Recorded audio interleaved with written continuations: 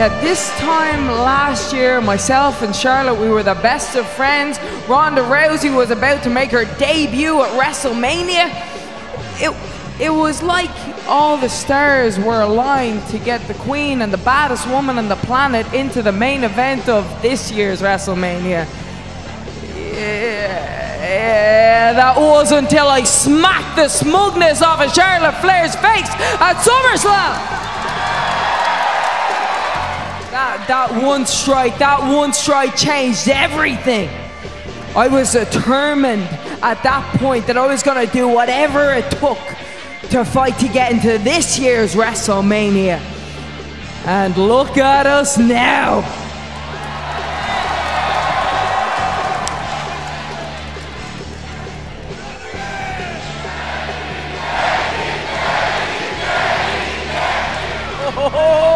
This Sunday, MetLife Stadium, 80,000 people. The first time ever the women are the main event of WrestleMania. The queen, the baddest woman on the planet, and the man going head to head to head. My revolution, our revolution, the real revolution that started last year at SummerSlam with a slap is gonna explode this Sunday. When the winner takes all and I make one of them dopes tap. So the next time you see me, lads, I'm gonna be the champ that I knew I always was, the double champ! Ladies and gentlemen, hello and welcome to another edition of Just What the Internet Needed More Of. That's right, it's a wrestling podcast. It's another wrestling podcast. It is called Top Marks. It's another wrestling podcast called Top Marks. My name is Justin Morissette, and with me once again, as always, he's cleaning up the messes of the masses. It's the janitor himself, Josh Custodio. Justin, I know a lot of times I say I'm fired up. I'm shot out of a cannon. It's almost a bit that I'm that excited to do things. But I got to tell you, there's one time a year that is absolutely true, and it's our Mania House Party episode, which we're about to record. Yeah, I mean, it's the most wonderful time of the year. I agree. Ways. This is, in a lot of ways, WrestleMania is wrestling Christmas. Yeah. And you and I are Santa and Mrs. Claus in some ways. I'm definitely Mrs. Claus. What makes you think that? Because just the way you laughed right there was almost like a oh ho ho ho. Not that I can do Santa's voice, and certainly have never done it on this show before. Yeah, what? It's second only to Ghost impression that I like out of you. I feel like Ghost impression is my number one Justin impression. It's so spooky, and you do the eyes. It's fantastic. Folks, if this is your first Mania House Party because you did not listen last year, how dare you? J-Mo, welcome aboard. Welcome to WrestleMania. Every Mania House Party is someone's first Mania House Party. And last. Wow, we botched that. Yeah. J-Mo, what is a WrestleMania house party here on Top Marks? Okay, well, it's that time of the year when I get super nervous because we're going to have everyone over and the place is not clean enough, Joshua. I told you to clean the place up, but you didn't. You played video games all afternoon, and now I have to scramble to put everything away and stuff all of our mess into the closet before everyone arrives, and I just asked you to do one simple thing, which was scrub the countertops. Did you? No! And that's fine, yes, because I'll handle it. And people will be nice. They will sit in the living room and watch wrestling, and they won't look at the mess. Well, thank you, Mrs. Claus. Of our collective North Pole home right now. Wow, we ran with this one. The entire opening of the show has been that you and I are Mrs. and Mr. Claus, and we cohabitate. But that is not the case, J-Mo. We are currently cohabitating Studio Beard How 5, inviting our friends from the internet and real life across the wrestling world to talk about a match that they're looking forward to on this coming WrestleMania weekend. Yeah, looking forward to the most. Yes. Though some people have had to take their second choice because someone else claimed their top pick. But what do you have on deck here for us, fella? J-Mo, this Thursday night is Josh Barnett's Bloodsport. GCW presents. I know you know, J-Mo, but just to explain to some people, GCW, Game Changer Wrestling. They follow me on Twitter. I'm kind of a big deal. They follow you on Twitter? Yeah. I feel like I'm the one who's always talking about him. Well, they had to send me stuff in the mail. Oh, so okay. We went back and forth, and then they never followed. Wow, I wish they followed me. Well, this whole show's ruined now because I'm all bummed out. But Game Changer Wrestling puts on these wrestler above the show name posters where, you know, it's a show tied to the person's personality. And last year it was Matt Riddle, who of course runs a sort of shooter style based off of his workings as an MMA fighter in the UFC. They're kind of like an indie star maker as a company. That's absolutely true. It's funny because like it feels like the wrestlers themselves are bigger than GCW as a company. Yeah. But GCW allows that to happen, right? Which is like smart. These guys do not achieve the heights that they are achieving if they do not have the backing of this company behind them. When we had Joey Janela on the show, I remember asking him something, do you know, sort of to this vein, do you think this is in the benefit of Game Changer Wrestling? And he goes, this is, I think his words were like, this is a no-lose equation where they benefit and I benefit. And that makes people want to work with them. Like, that's the benefit as well, is that people think that they are a wrestler-first company. Yeah, I mean, look at just how far, never mind Bloodsport and any of the other, you know, numerous shows that they run now. Yeah. Like, just look at Spring Break by itself, which 3 years ago was like kind of a novelty sort of, I guess 2 years ago now, because this is the third one. Yes. But it was like a novelty show. I think it had some interest from different corners of the internet. Small, much smaller, but you're right. But then the show happens, and it's a huge hit, and it has everyone talking, and last year they have to outdo it, so it becomes an even bigger smash, and it has even more buzz. And I feel like there are probably people out there for whom Joey Janela's Spring Break is their most anticipated show of Mania weekend, which is crazy. In our Patreon chat, J-Mo, which of course people can join if they want to head over to patreon.com/topmarks. So sorry, what was that site again? That's patreon.com/topmarks. One more time? Patreon.com/topmarks. Oh, you said it loud enough that third time that I finally heard you. For $5, you can join a chat full of people talking about wrestling. But somebody had said that if they could only watch one show this weekend, and they were counting both nights of Spring Break as one show, but they would watch it over Mania, TakeOver, and the ROH Supercard. I think it's moving into a position where it is the third or fourth most established show on Mania weekend if they continue doing it annually. But my match is not from Spring Break. It is from Josh Barnett's Bloodsport, and I can't go Josh Solidarity. That's 100% true. I will not bore everybody going down why I like Josh Barnett so much. Just give him a Google. Neat guy, you know, fingers in a lot of different combat sports pies. I really enjoy the guy, and his sort of extension that they're putting on is a real shooter-style show, working a ring with no ropes, and it's main evented by Josh Barnett, who I love watching wrestle, against Minoru Suzuki. If you want shooter versus shooter action, this is the best match you're going to get to see this weekend, although Dunn and Walter might give them a run for their money, and that is way up there as well. But I am so excited, not only just to see this night that I'm excited to watch come to fruition, I could not be more excited to see Josh Barnett and Minoru Suzuki get it done. So that's the match I'm really wanting to highlight going into this weekend. Yeah, I'm kind of excited about it too. I don't know that I'll watch it this weekend. It might be something that I go back for next week. Sure. But like one of our listeners was sending in clips earlier in the week of some like Josh Barnett New Japan stuff that he'd done in the past, which I had no awareness of whatsoever.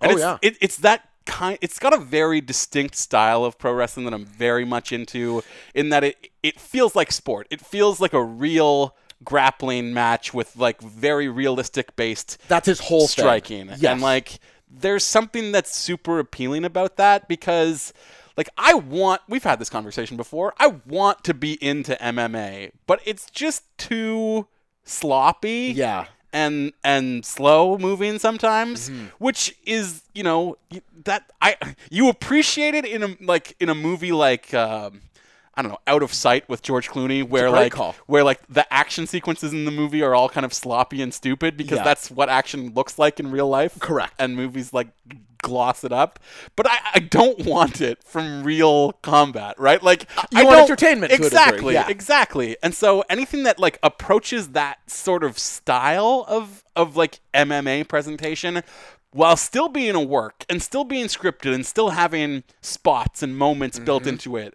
like that is in some ways, you know, the platonic ideal of For what me, it pro is. wrestling should look like in a lot of ways. I'd really encourage you to find some clips of Josh Barnett talking about pro wrestling, because I think he puts what you're trying to say. You would be like, this is exactly what I'm talking about. I love this guy. Madman Morissette, what match do you want to highlight heading into Mania weekend? I mean, we were having this conversation earlier, and there was a couple different ways I was thinking about Lot of going. But ways. when you boiled the question down to one simple thing, and I know that won't be true for how a lot of the people answer it as we go through the show, because I think that they would probably pick what I'm about to say as well, and wanted to go with a little lesser known match perhaps that they're very fired up about. But if there was only one thing that you could watch this weekend, if I was like stuck in jail and as a provision of my sentence, they like gave me one bit of leniency that I was allowed to take 30 minutes to watch a wrestling match from this weekend. You're the kid from Making a Murderer. Exactly. Yeah. I'm that guy. Except I know that WrestleMania takes place on Sundays. He did not know that, apparently. Well, I mean, the guy also didn't know what inconsistent meant, so I don't know that we could really... No, I mean, I'm being really hard on this kid who had some terrible things done to him, but, smarten up. Yeah, he was railroaded by the system, just like Kofi Kingston in a way. Wow, J-Mo. But if I only had 30 minutes to watch only one match, I was thinking about going Kofi Kingston, Daniel Bryan, because I'm a Daniel Bryan guy. The biggest. But I can't do it this time. Oh! I have to go with the ladies. I have to go to the main event because it is the main event for a reason. Absolutely. This has been the most compelling thing on TV since SummerSlam. I love that you're going this way. Becky has been the best thing in wrestling. Consistently, I mean, she's had some dips since the Rumble because they have for sure overbooked it. True. But it is also one of those things where, all of the overbooking, now that it's in hindsight, now that we're through it all, I don't care about it anymore. Couldn't agree more. I am fired up for this one. Yeah, and I know that we had some misgivings about Charlotte being put into this match and maybe not deserving it over Becky, but I just think it is such an accomplishment of Becky Lynch when last year at this time we all knew that Ronda had already arrived and that the plan that they were going to build from having Charlotte beat Asuka was for Charlotte to go on and main event WrestleMania against Ronda Rousey. That was set in stone last year. And yet we arrive here and Becky has been so undeniable that she didn't remove Charlotte from the match, but she did get into it herself. Yep. And look, we were talking about some older Manias over the last few days, and you got to give it up to Charlotte on some level, too. I think you absolutely do. Would I prefer a one-on-one feud between Ronda and Becky? Yes, probably. Even now? Yeah, still probably, because I think that is the combination of two in this trio that is still the most compelling. Well, you've seen the other ones, to be fair. I guess that is true. Though even, Charlotte and Ronda was, it was fine. It wasn't even really a match, though, right? She just beat her up with a kendo stick. It was an angle, exactly. But we were talking about old Manias, and people were shitting on 32 and saying there's nothing on that show worth going back for. That bothered me, because the women's triple threat on that show is very much... I wouldn't even say very much good. It's great. It's excellent. And it is the best Becky, match on Charlotte, that Mania. Becky, Charlotte, Sasha? Yes. Yeah, it is the best match on that Mania. Yeah, it is. I agree. And it is the match that really made me admit, because I have long been a Sasha guy, that made me admit that, oh yeah, Charlotte is actually the best wrestler in this division. I don't know if it was right around then for me also, but I had a very similar, come to Jesus, where it's I think it was actually maybe a little later than you during the Charlotte-Sasha feud where I sort of got hip to it. But yeah, I think Charlotte is the strongest in-ring worker of the Four Horsewomen. And that's still true to this day. Oh, yeah, no. I love Becky, but Becky is not the ring worker that Charlotte is. No, I agree with that. But she also doesn't need to be. No, she doesn't. She doesn't. But I agree. Her character is such that, she is innately compelling and one of the most likable, cheerable baby faces that they've had. True. I wouldn't even say of this era, of all time, basically. Yep. I don't think that's crazy to say. She's on the medium list for sure. Absolutely. So and then Ronda is an attraction. Is she a special attraction on the level of Brock Lesnar? No. But you also know, like, if Ronda's going to wrestle on Raw, am I going to tune in to watch it? No. If Ronda's going to wrestle on a pay-per-view, am I going to go out of my way to watch it? Yes. Absolutely, yes. Because she's going to rehearse the whole thing. It'll be exactly like Triple H versus Sting, or like, any number of things that we know have been ironed out at the Performance Center in depth weeks in advance. They are rehearsing the shit out of this match. There's no way it doesn't deliver. And, you can even go down the route of the Royal Rumble triple threat from a couple years ago. The thing that they do with Brock all the time, you could do with Ronda, where you just put her through a table and you take her out of the match for like half an hour. And you let Charlotte and Becky go at it, because that's what's really going to deliver the goods. I think you'll probably get some version of that, some sort of ring around the rosy ones out of it. JMO, before we jump into the house party, I have to ask you a question about this match. And I'm putting you on the spot here, so I apologize. But if you could rank who is the most likely winner in that match, second most likely, and least likely of Becky, Charlotte, and Ronda, who's the most likely winner taking home the now 2 belts? I would put it in the exact order that you just said. Becky, Charlotte, Ronda? Yeah, to me, I think the reason that they made the call to take the SmackDown belt off Asuka and put it into this match is that they've realized on some level that what they've been doing in terms of TV in the brand split era over the last several months, certainly since the Rumble, is working. That like having Becky be the main character on both shows is the right decision. And the only way that she gets to continue being on both shows is if she holds both titles, honestly. Absolutely right. And so could I see a scenario where Charlotte as a heel comes up with the win and Becky remains on the chase? It's possible. Do I see Ronda holding on like Brock did last year? Absolutely not, given that this is the main event. If it wasn't the main event, Ronda could definitely win.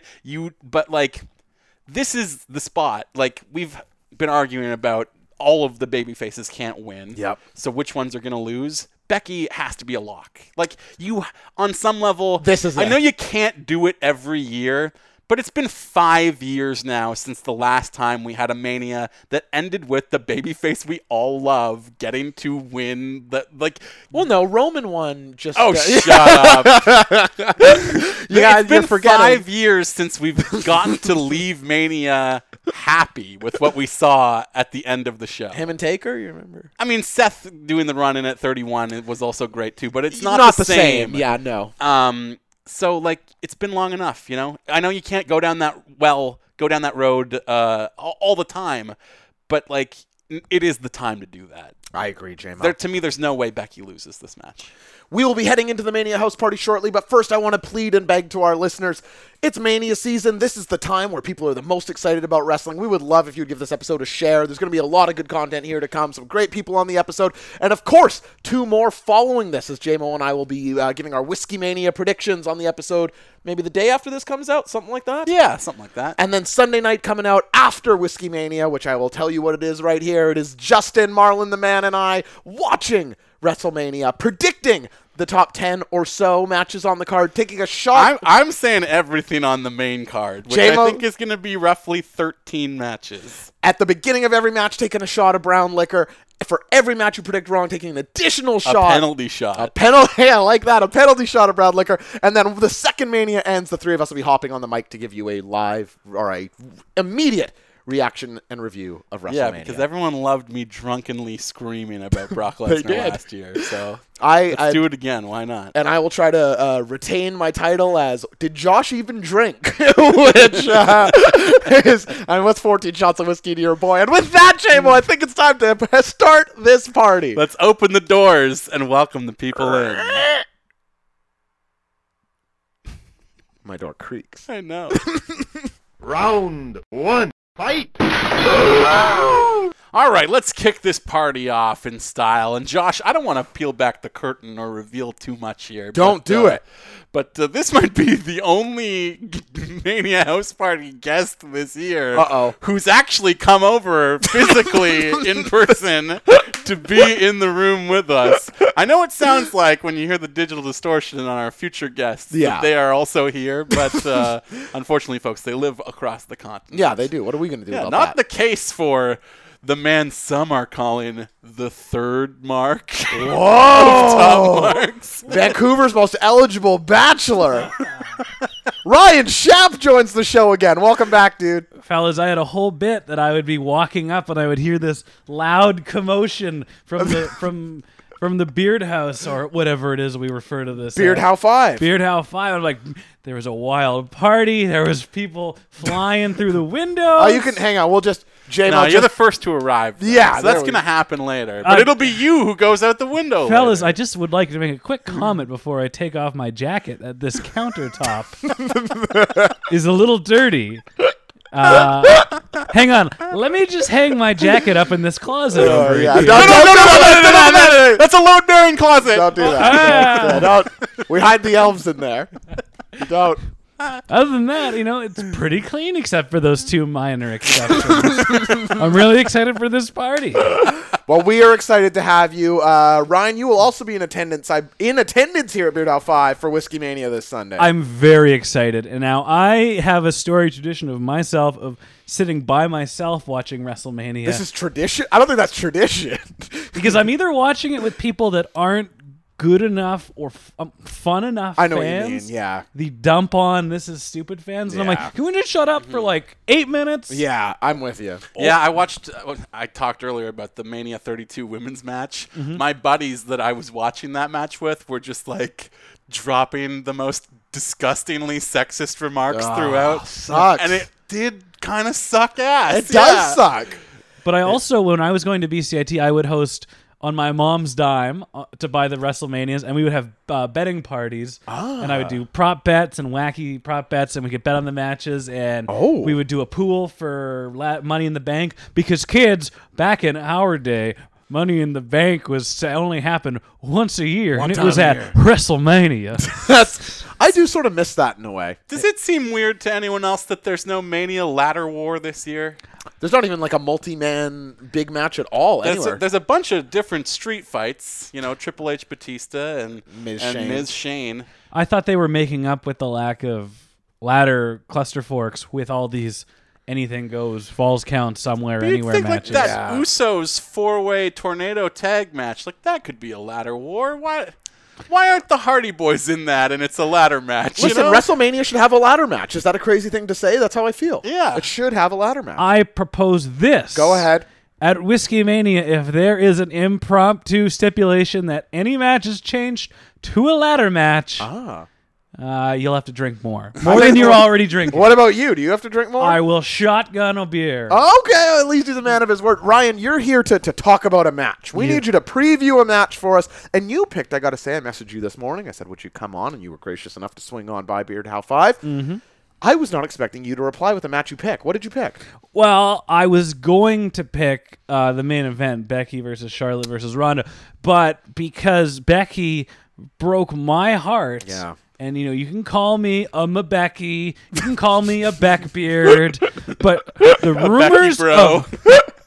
rumors of her possibly dating Seth Rollins in a the men scenario has gutted me on the inside. It's true. Seth, I saw her first.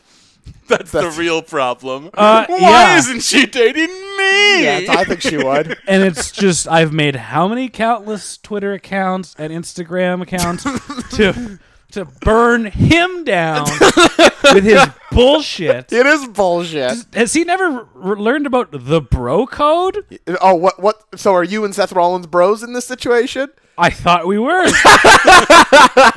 I guess not. So fuck him. Yeah. And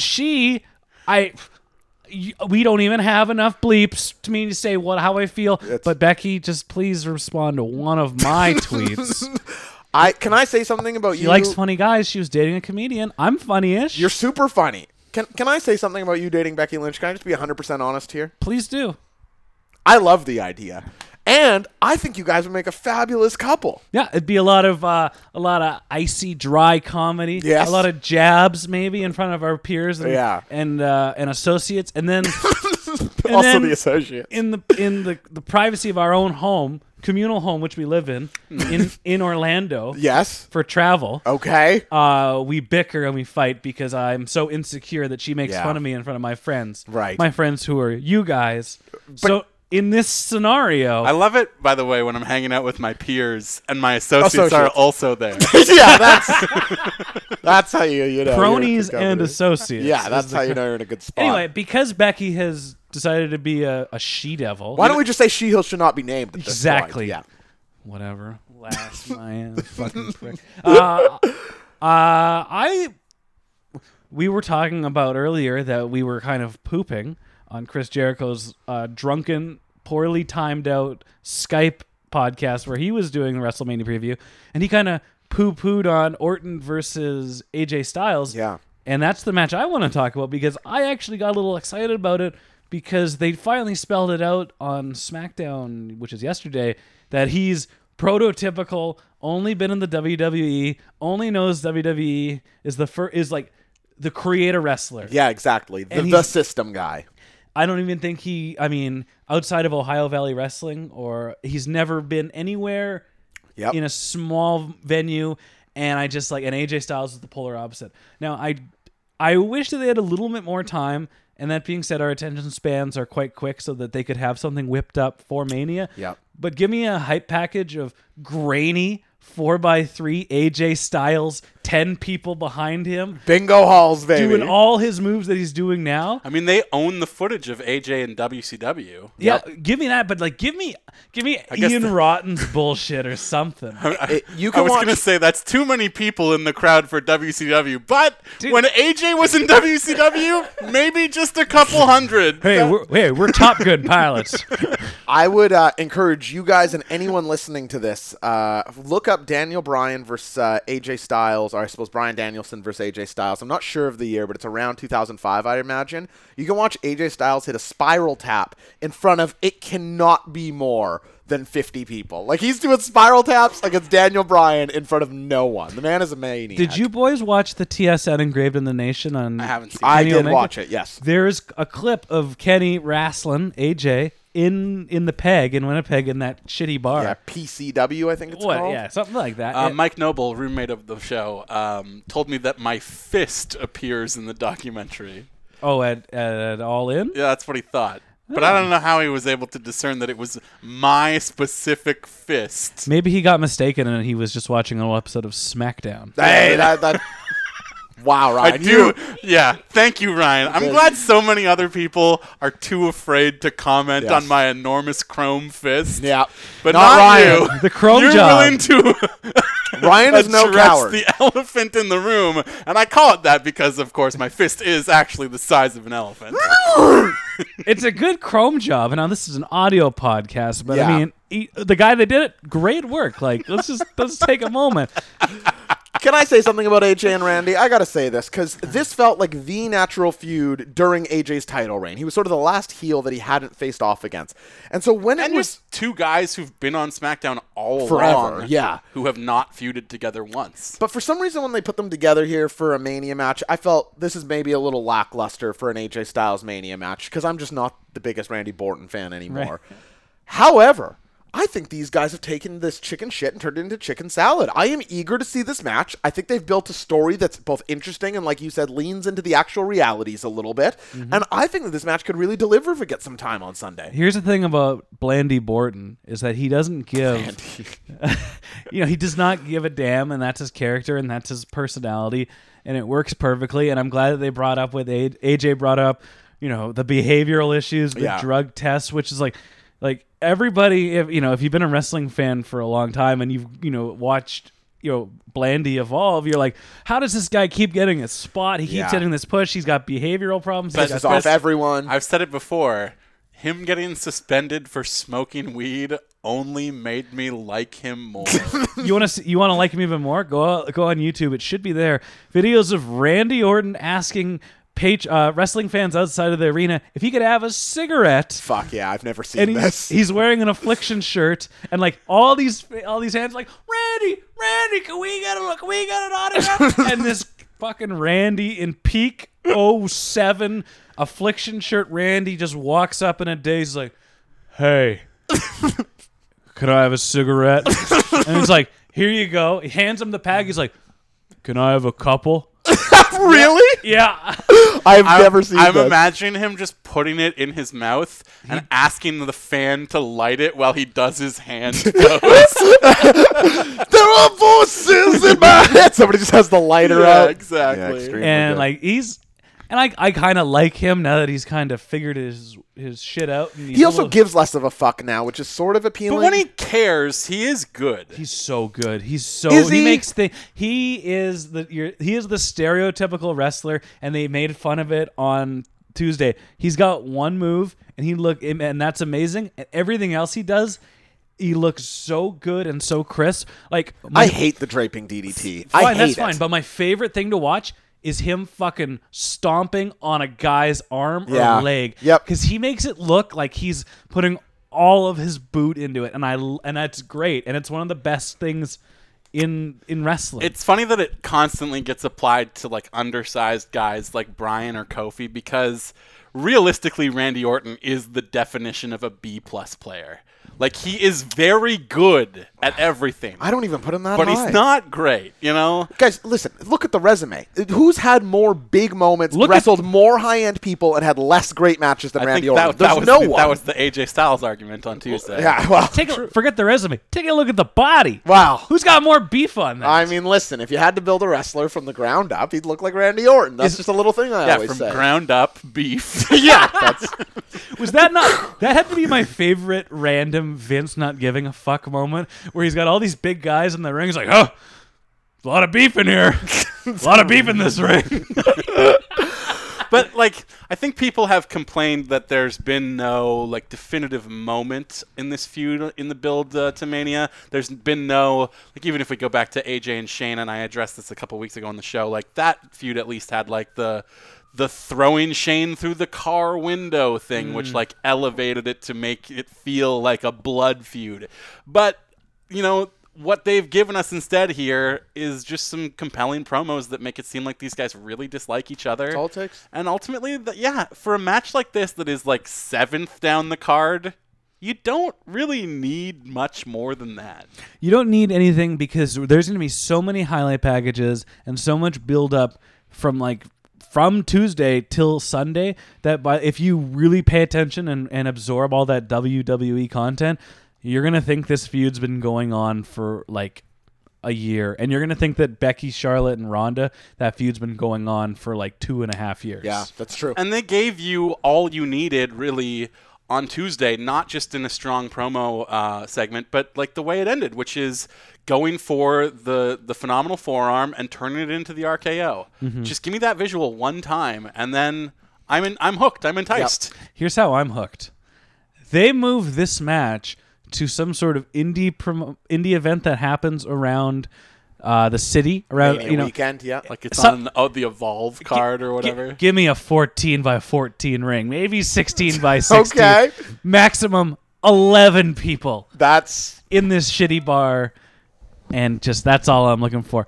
I just want to say this: we were speaking when I was saying about like the shitty footage of having like 20 people in the crowd and them working their asses off. It reminded me of the CM Punk documentary where he fractured his skull in that match in like that weird gymnasium with the curtain across from it. And I remember watching it like, why would anybody want to try that hard in front of that many people? Like, oh, good Lord. you have to be a shit-eating wild man. That's the only explanation for it. Because, like you say, and to that AJ Spiral Tap thing, it's like, man, you're putting a lot of risk here, and I don't even know what the best case upside is. But not to continue to say like they didn't build the match and that's good, but like if you just tell me we're putting AJ and Orton together, like what more do I need to know than that? Yeah. You know, like I know what to expect from the match, which I know you're going to disagree, Josh, which is going to be a good match. Like Orton and Seth was a really good feud. They were good matches. You know, AJ is about the closest thing SmackDown has to a Seth Rollins. There is reason to believe this pairing of styles, pardon the pun, like works together, you know? Like I have everything that I need to know just based on the fact that this is a feud at all. I don't need much more than that. And the fact that they have done such a good job with it, I think, does even take Orton up another notch from that. Yeah, Orton's promos have been really good the Yep. entire time he's been heel. And that's been kind of the knock on him the whole time that I've been a returned fan anyways, is like this guy's got the look, but Triple H and Stephanie are going to talk for him because he sucks on the mic. He's got a sleeveless hoodie on. What more do you want?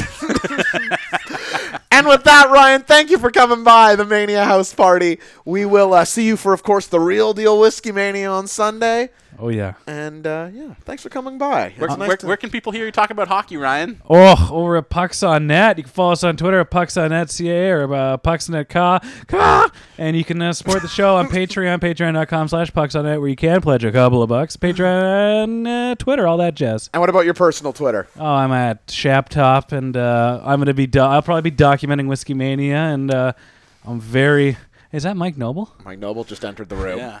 And he's got a mustache. I heard about that on Twitter. I got to go over to that countertop and give it a little scrub down. And we appreciate it, Ryan, and we'll see you on Sunday. Ryan's putting together the Whiskey Mania engraved on a nation that will have TSN next year. It's just like 6 Instagram stories. Round 2, fight! You all know it would not be the Mania House Party without our next guest, J-Mo. It's the man who is the Prawn Don, the Shrimp Ring King. You know him and love him from Yahoo Canada Sports, the Zoobs, joining us on the Mania House Party. Your intros are really stepped up this year. My goodness. Everyone else got a shitty one. Well, I was gonna call you the Craw Daddy, or the Krilla Thrilla. I shot down but Krilla. Josh vetoed both of those nicknames. I thought I didn't know what a crawdaddy was. It's a Crawdad, He thought is a crawdad a shrimp? sort of. it's a shellfish. It's like a small shellfish. Okay, Yeah. I had no idea. He's the lobster mobster. These aren't getting stronger. They're getting further removed. Shrimp Ring King was perfect. Shrimp Ring King is great. Yeah, I should have left it alone. I apologize. No, how I'm are glad you, you entered the cliff. Zoobs, how excited are you for WrestleMania this Sunday? I'm pretty excited. I haven't been really heavily watching the product, which I think helps. It helps to be Makes you well, more excited. You guys know when you have to watch it every week, you have those moments where you're like, oh, What am I doing? yes. Can I tell you, I never have this moment. I love that about you. People say this all the time. It's like 5 hours a week. That's like a lot. I'm like, yeah, and then NXT, and I never, even the dog shit I'm here for. It's just such an ingrained part of my life. It's beautiful. It's a beautiful thing. It's pathetic. What match are we talking about here? Matt Riddle versus Velveteen Dream? Yes, that was. I had to go that hard. Are you into it though, in like an S&M kind of way though, Josh? I'm like a masochist. There's no need to hire a woman in enormous high heels to step on your balls because you just watch Raw every week. Then why am I still spending money on the woman stepping on my balls then? It doesn't. Gotcha. Doesn't make any sense, does it, Justin? Got you. True. Really threw my logic for a loop there. Zoobs, you are excited for a takeover match. Yeah. How can you? It's always the best. There are no bad takeover matches. It's true. So why would you not be most? Last year, I came on this thing, and I think I talked about a tag team match, and it ended up being surprise, surprise. It was garbage. It was only 10 minutes though. Yeah. That's not your fault. I know, but you have to. If you'd be booked a little the show, it would smarter. have been a 25-minute classic. Of course. And of all course. those teams deserved that. Zoobs, you should have booked the show. Why didn't you book the show, Zoobs? I do. I booked you can't book the main shows anymore. I know. Who cares about the main shows? It's all NXT now. That's Now, absolutely now true. I am surprised though, because you are wearing a King of Sports T-shirt right now, Of course. the New Japan Lion emblem, but you're not going with anything off the New Japan Ring of Honor Supercard here. That is true, but Matt Riddle and it's not a very super Velveteen card. Dream. It's like two creative wrestlers going head to head. It's just Yes. it's so beautiful. Matt Riddle is made in a lab for me to enjoy. It's just fully relate to that. And I think you could probably say this about a lot of different matches that have taken place on NXT over the last several years, but this one especially really feels like, a sneak preview of the future of the business. Absolutely.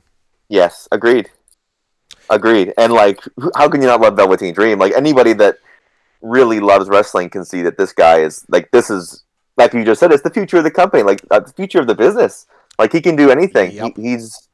he's so good at whatever situation they put him in. Like, so many people would fail having to be the Velveteen Dream, and he's been so good at it that, like, I believe that he can do any character he wants, and it'll be awesome. And Matt Riddle is like, he's been, you know, I think anybody that is a real hardcore indie guy, somebody that would be listening to a podcast probably, knows of his work either through video clips or through, like, you know, reading about it at hearsay, but he's never really been able to go all out in NXT yet, really. I mean, your mileage varies on Cassius Ohno. I don't enjoy him at all. So there we go. We got the Zoom shoot. Wow. Chris Hero, I like. Cassius Ohno. No, Chris Hero sucks too. Oh, overrated. It's listen, man. Ooh, okay, like, let's do this. You're a Punk guy too, right? Well, Die Hard, yeah. Yeah, but like, it kept going, and like they laid the groundwork, and it kept getting there. Like, you know, we don't want to get into all that, but I find that, like, they were great of that era, but the wrestling evolved. Yeah. It's like Avengers Endgame. We all can't wait to see it. Iron Man 2, I don't want to see that anymore. Right. Wow. Except horrible analogy, because if CM Punk came back right this moment, you would be dying. That's true. You would literally cancel whatever you were doing. I'm just saying, you know, the early Marvel movies laid the groundwork, but they don't necessarily compare to what the studio's doing now, is what I'm trying to say. And Chris Hero is no CM Punk. For sure not.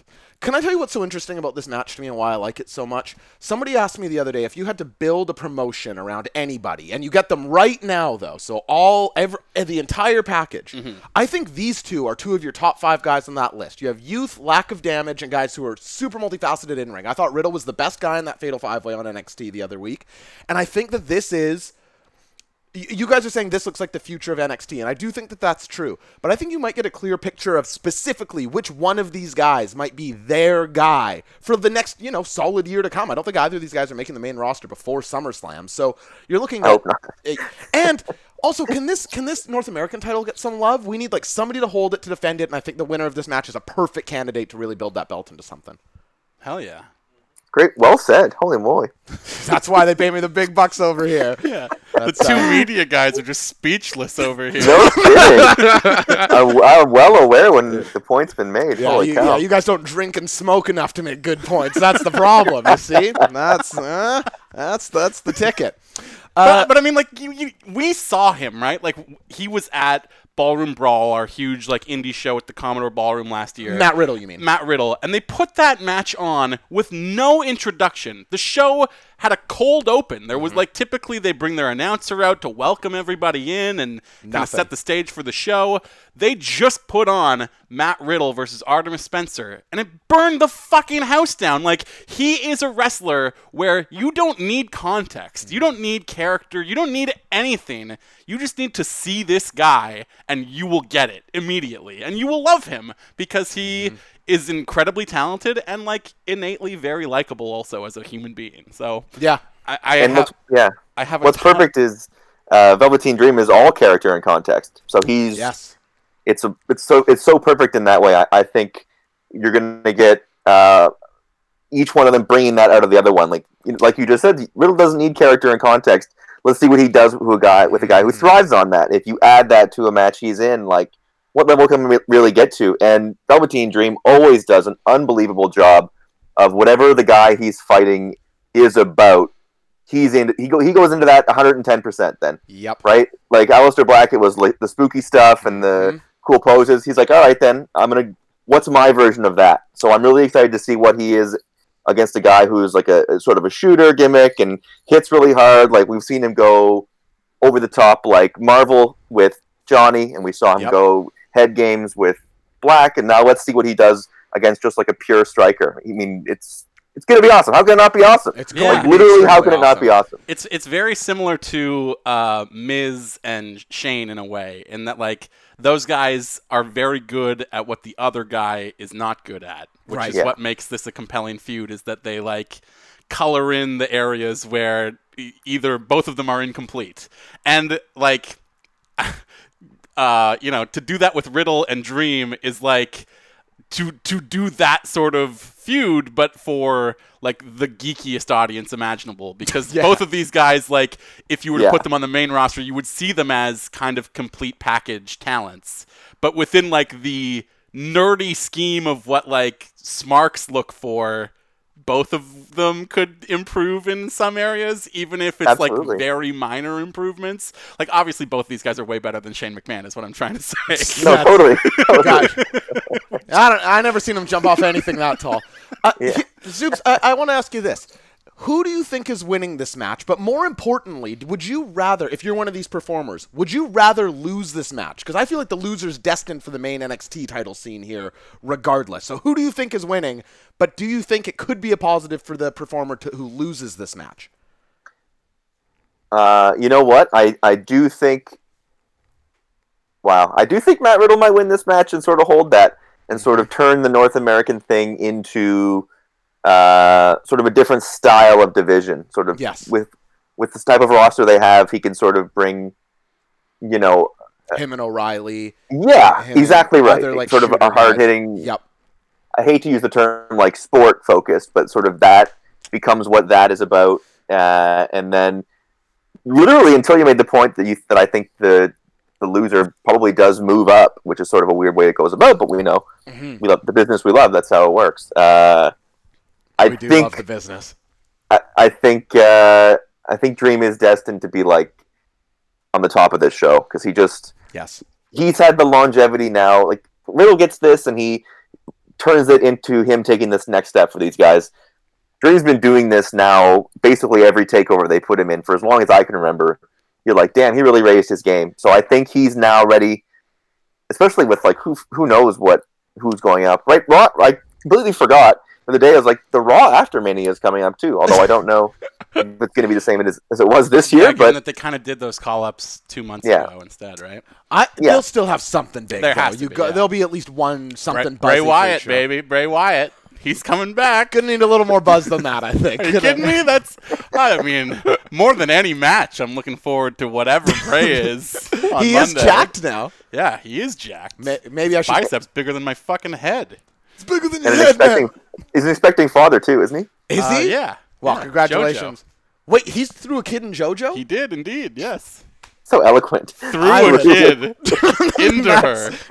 I got irresponsible that's parents. How that works. I never learned. That's why I have the condom on the hand. Yeah. The stork comes, delivers the baby, and then you shove the baby up in. Who fucked the stork? It's all a little confusing.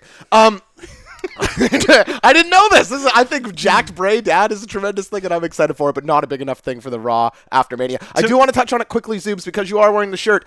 Any interest in this New Japan versus ROH card on Saturday night? Of course, yeah. It's going to be a whole weekend. It's not the most super of cards, though, if I'm being honest. If I could only watch Janela's or the Ring of Honor show, I would watch the GCW show this weekend. I agree. Both of these places have sort of, since sort of being the elite has sort of become its own little world, and AEW is rumored, I think there's been an understandable shift in sort of interest, but also they always sort of seed this time of year. They always sort of like... That's a good point. January is when that all peaked, and we got some great stuff. Last year, I think a harsh lesson was learned. Didn't they try to drag out that other show until after NXT, and it was like... Correct, yeah. Was it Final Battle? Something like that. Yeah. Kenny versus Cody. They tried to not put that match on until TakeOver had ended, I believe, if I'm not mistaken. Yeah, so we will watch it, but it's ritual more than anything. Yeah, well said. Yeah. I just have one last point on Riddle and Dream before we wrap up here, Zoobs, and that is I get the feeling that Velveteen Dream is a guy very much in the mold of The Rock, where he can just lose all the time, and it doesn't matter. It will not affect him at all because he's going to cut a promo on the next show that will make you just be as completely invested in him as you were the week before. Win or lose, he's immune to results. And in that way, I do kind of see him losing this. Yeah. Whether it's, for a promotion up to the top belt or a promotion up to the main roster on Monday. Who fucking knows, really? But, he just seems to me like a guy where, he doesn't need to win. You look at so many other guys who have been in a situation like him, who need a big result to like make them feel special. Yep. He has always felt special. He does not need wrestling anything. at its best and when you're most over is never about the kicks and the punches, right? It's never about anything like that. It's about the it factor. Do people care? Are you relevant? And Velveteen Dream so far is able to retain that through absolutely everything. And no one is more relevant than our friend the Zoobs. Not who is anyone. Just pumping out the unbelievably compelling baseball content. I don't even Thank watch you. baseball. I watch all the Zoobs content. Over on Yahoo Sports Canada. Zoobs, where can people find your stuff? Like you said, Yahoo Sports Canada. All of it's on my Twitter timeline at @the_Zoobs. And on Yahoo Sports, the website. It is sort of funny to, off the top, have been like, can you believe Josh watches 5 hours of wrestling? And when I'm watching God only knows how many hours of Blue Jays baseball a week. Like, probably low 20s. Really? Oh yeah. Well, they play. It's a 3-hour game. They play pretty much every day. Holy shit. And it's a full day, right? I don't show up at 7. I get there. It's an 8-hour day, so. Well, that's nothing to shake a stick No, at. and you know what? I have to commend you for using your platform, using your powers for good, basically. Thank you. As you try to promote as much wrestling content through Yahoo Sports as you possibly can. Like, Yes. we got you making the really legitimately compelling case that Kenny Omega should have won the Lou Marsh as the best Canadian athlete last year. Prove me wrong. You got Prove me wrong. We can't. We won't. break the news on the Hart Foundation going into the Hall of Fame. That was super cool. You're doing wonderful work, Zoobs. We love you, and it's great to see. Love you guys too. Can't wait for Whiskey Mania. You guys are gonna kill it. Yes, thank you, King. Oh yeah, see you at SummerSlam, buddy. See you, fellas. Bye, Zoobs. Round 3, fight! Well, the house party continues, and the revolving door just keeps churning out hot guests here, Josh. Like I always say, rolling, rolling, rolling, rolling. Just a little thing I made up there. Yeah, right along into our next guest at the Mania House Party, the pride of Chicago. It is my man, Andrew Cieslak. Andrew, I guess Top Marks listeners will know you as the guy who I played New Japan Fire Pro with on my last night of vacation in Chicago. Do you think they remember that? I think so. I think it was a very memorable Nice. moment for everyone. So, I'm going to go on the record and say no one remembers this. That's just my opinion. I barely remembered it until you just brought it up, so I'm going to give the listeners an out here. when I think back on all of the top moments from Top Marks over the last 9 months, Yeah. I gotta say, number one with a bullet is me recounting playing video games with Andrew in Chicago for at least 5 to 10 minutes I must have spent on that. Who could forget? Andrew, are you still playing Fire Pro? Yeah, I actually got that promoter mode and set up my own promotion with the fake guys, and then started kind of, acquiring the created guys that I had. Oh man, this sounds. Have you guys tried that yet? I haven't tried the new mode yet, no. Because it's like yeah, a DLC, it's you need to amazing. buy it, right? Yeah, it is. I think I must have bought the gold edition or something, because all I had to do was go on and just download it when I logged in.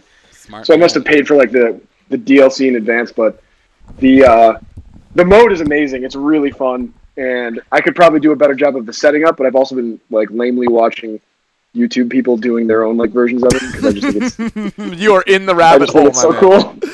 Yes. That is so appealing to me. I got so addicted. What was that one in FIFA where you build your team with the cards? I was so damn addicted to that thing, the manager mode. Lord almighty. I don't know, Ultim- but they have it yeah. in NHL too. It's called like Ultimate Team or whatever. Oh, like, the amount of money I blew on that fucking thing. buying digital trading cards. Smart me. Andrew, what are you excited for this weekend? What is the match you are here to tell us all about? Yeah, I think we're talking about Seth and Brock. Yes, for the Universal I title. think, I would have picked the women's match, but I just didn't. I didn't think I could provide an unbiased opinion on that one. So, Andrew, a very vocal fan of Becky Lynch. Is that Yes. safe to say? that is safe to say. Now, I feel like you're making, in some ways, an unconventional choice here, because I am also looking forward to this match in the ring. These two guys have a history that tells us they should deliver. The triple threat with Cena at the Rumble, one of the greatest WWE matches, certainly of this decade. But it feels like the build to this match for this show relative to what you would expect for the top men's title in the company, has been, I guess, like, in some ways, like, not there, you know? Like, totally. It's sort of been... much like half of the match, someone who's also not there most of the time. Bang on correct. But you're still excited. Yeah, I am, because I think, despite that, I do think the Brock matches typically deliver. I'm not a fan of him holding the belt, because I think it's a waste to not have the main belt on TV, because it's a 3-hour show of just mostly garbage, at least for the past, I don't know, year or so. But I think he always tends to deliver unless, I can't even think of his last really bad match. Maybe Dean Ambrose, or was... If your name is Braun Strowman, you cannot have a good match with Brock Lesnar. But everybody else seems to have just Cracker Jacks. Yeah, that Saudi Arabia thing was a total farce. But other than that, like the Finn, the Bryan, the AJ matches, the Joe. I mean, I was actually at SummerSlam, and that match was quick, but it was fun. I think there's just so much intensity because I think it's a double-edged sword, because he so rarely shows up to TV. But when he does show up, it's like, Jesus Christ, like, it's a big deal. And seeing him in person is a big deal. So I know that this is going to have that, I guess, to quote Michael Cole, big fight feel, which is a gross thing that he, constantly says. But it is going to have, all his fights have that. And I genuinely don't know what they're going to do, because they could do Brock win and then they go back to Roman at SummerSlam, or Seth could genuinely win and then maybe feud with Roman. Like, I don't know, but I think the match itself is going to be very, very interesting and intriguing the whole time. This does feel like the only WrestleMania in recent memory when you look at, like, what Becky's got going on, what Kofi's got going on, where you could get away with Brock winning without just pissing everyone off royally, I do, yeah. I think as long as they send everybody home at the end with, Becky as double champ or whatever they're planning to do there, that's fine. But I could see them screwing us over in every possible way. I wouldn't put that past them. We still don't know why Kofi wasn't allowed to be in the match for 4 weeks with all that. They didn't give us a reason. They just kind of said, well, you can't. You can't until eventually you can, because we haven't said that. That's right. Andrew, you're so right about Brock bringing this big fight feel. I feel like if you could just tweak his character to not be carrying that belt, people would love this run, like this current run that he's on. Show up 3-4 times a year, put on like a pretty consistent 12-minute barn burner, even dating back to like the Goldberg match. But it's just that he holds that belt that, it pisses everybody off. I think you're bang on correct about that. That's totally right, and I guess you could compare him to The Undertaker in the ways that they bring him out for big shows. Sure. He doesn't have a belt, but it's still a big deal. Mm-hmm. So they could do something like that, but I'm guessing he's got something in his contract not to kind of take away from the actual, I guess, in-story piece. But I don't know. Like, it's hard for me to imagine. Like, he signed up. He did renew his contract, if I'm not mistaken. People thought he was going to leave. That's right. Up until June, I think. Yeah. So I guess we'll see. I think I could see it going either way. I would love for the belt just to be on TV. I love Seth, obviously, but does he need the belt? Yes. No. I don't know. I'm worried that. I don't know if I want to see a Roman Reigns Seth Rollins feud for some reason, but I guess it feels like that's what they might be setting up. And if Seth wins, I don't know what his next move is. Do you have Shield fatigue, Andrew? I think they ended it for the right reason. Yeah. Obviously, Dean quitting is, you have to end it, but it's always cool when they come out and I don't know, their entrance is cool. I don't think I'm tired of them, but them feuding feels like, all right, so what, they're just going to make, like, Seth a bad guy again or Roman a bad guy? Does either of them really need to be a bad guy? Like, I feel like not really. So, I don't know. Like, I'm not ready for Rollins heel action. I just think he's too good at what he does right now. And he hasn't really gotten to have a definitive babyface run at the top yet either.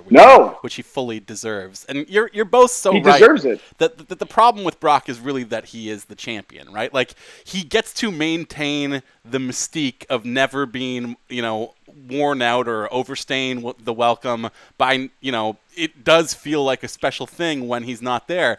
But it would feel even more special if you were allowed to forget that he's not there. Yes. And having him be the champion is just constantly drawing your attention to someone who is, like, above the product and never shows up. Like, if he just, was a guy who had special matches like Triple H does every year, then everyone would love him. But he's Right. not that. And then, as a result, Seth's promo this week, I think, rang true in a lot of ways when he said, "No one wants you here." It's 100% Think about this. Like, let me put a couple scenarios in front of you guys. Like, one, if Brock was this non-belt holding special character who only shows up for certain things, imagine if we just got a no stakes Bobby Lashley Brock Lesnar match. That would be cool as hell. So awesome. Everyone wants. But now they both have belts, which is stupid. But like, then you've got the idea of like, Brock versus, I don't know, like, you name it, but you could just put him up against fun guys and watch him either kick the shit out of him or, have someone kick him in the nuts a couple times or whatever it is. He gets diarrhea. I don't know what his deal is. He's like, so like, you could do all kinds of cool shit once or twice a year. Like do it for the big events, SummerSlam, WrestleMania. But yeah, this whole thing just doesn't work because what happens is you've got 3 hours of Raw every Monday, filled by 1 hour of like No Way Jose's Conga Line Extraordinaire or whatever the hell they're doing. So that's the good hour. It sucks. Sucks. The hour-long Conga Line was the best part on Monday, if I'm being honest. That was. I genuinely think like last week's Raw was maybe one of the worst episodes they've done in a long time, and that's hard to do when you're literally doing the go-home show for Mania. So I don't know. I'd like to ask you both this question because I think it's interesting. Sure. If I set the line at 10.5 minutes, is this match going under or over 10.5 minutes? Seth versus Brock. What do you say, Andrew? You know what? Because of Seth, I go over. What about you, Jay? I agree. I'll take the over on that. I know that the Finn Balor match was under, but the Daniel Bryan match was way over that, I would imagine. Yeah. And like Joe was I see under it going too, more like that. But like the recent trend with Brock and even Roman to an extent is that they've sort of figured out that like just putting two big guys together might be like compelling on paper or visually, having them like tower next to each other, but the match is almost never good. Like if you put a big guy against a small guy who can work, you're going to get a consistently very good match. And I think that's been part of the reason why Brock is no longer like an intolerable presence on WWE television. Is like, for a while there, his matches weren't even good. So then what is the point of this guy beyond just like being a meat golem that you can roll out on the biggest shows of the year every so often? But like working against, even Finn, who I don't have the highest opinion of at the moment, like that match was pretty fun. And I have no reason it was super fun. I have no reason to think that, like, against Seth, who is significantly better than Finn in every measure, but of similar stature, like, this is going to be a good match. I think it's going under, and I think Brock's winning. I'm sorry to report. I mean, if that was, like, if we had to pick odds, I think that would be the number one. Like, the best odds are on that scenario. Yeah, for sure. If you've seen the show before, right? I mean, they could go with Rollins, but does this feel like a feud where they're launching somebody to beat Brock at Mania? It hasn't so far to me. No, I guess not. Especially with him holding the belt on Monday night, that is not a good signifier. Yeah, not the best. But also, the Mania Go Home is kind of the only one where that doesn't really factor That's true, in, too. Fair. And I can see them kind of needing Seth to have a moment like that because I feel like he's just been beat down for a lot of the build. Well, and he was made to carry the show for the last calendar year with either no belt or the IC belt, which is not easy to do. He had to work against like Ziggler for 6 months or whatever it was. Like he did a lot of carrying, and you'd think that maybe there'd be a reward here for him. Yeah, but that's true. At the end of the day, they have what? They have the three big heel, face matches, which you've got Becky, you've got Seth, and you've got Kofi, and they can't all win, can they? I mean, that just doesn't seem realistic. I mean, I want to believe, but I'm also a child, so. If there was ever a show where they might, it might be Mania, but I'm with you. I just don't see all three winning. But who knows, right? That's I feel like this is a tricky Mania to predict sort of across the board, and I dig that about that. Very. I've got one final question for you, Andrew, and that is how much does your rooting interest in Seth Rollins have to do with the Chicago Bears tights that he wore during the Rumble? So if you follow him on Twitter, he's a giant Bears fan for some reason. He's from Iowa. I guess that's it. But yeah, that was pretty cool. I liked him before I knew he was a Bears fan, so that just makes it even cooler. I've heard rumor that he's also a Cardinals fan, so I pretend like I don't know that. Just ignoring the dirt sheets on this one. I haven't seen him talk about it, so I'm just going to know that, he's a Bears guy, and that's enough for me. And he likes, loud, aggressive music. So yeah, loves cool the Bears, but came out tweeting that Wilco sucks. So, 50-50 on the city of Chicago, I guess. Fair enough. I did hear a rumor that he might be dating Becky. Is that a thing you guys have heard? What? Seth Rollins? I heard. I thought I read that somewhere. Yeah. Wow. Yeah, I actually did Something read to that dig they into. showed up at a house show together or something. Oh. Really? Yeah. Wow. Maybe they're just workout pals. This is so interesting to me. I can't pretend otherwise. I am fascinated by this and want to know if it's true. Dig in and let us know. I'm going to do a little research over the course of the next couple minutes here. It's the beloved power beautiful. couple that we want to believe is real. Yes, we do. Andrew, thanks so much for swinging by the Mania House Party, man. I hope you have fun this weekend and enjoy all the shows you're taking in. You boys as well. It's a pleasure. Thanks. Thank you. Round 4, fight! All right, Josh. I mean, the best thing about the house party is we get to see all of our friends again. I love to see my friends. Mania season, everybody's coming over to Everyone's watch here. all kinds of shows. It's not just WrestleMania or No. NXT. And we get to see returning favorites that we have not talked to in a little while, including returning from last year's Mania House Party and from last year's End of the Year Spectacular as well. Caitlin Hotchkiss, welcome back to Top Marks. Hi guys, thanks for having me back on. Nope. We think I was on last year. I've had probably more wine than I should have at this point of the night. I'm doing a full Kevin Nash right now, so we think I was doing this last year. Scale of 0 to 10, how woke are you right now?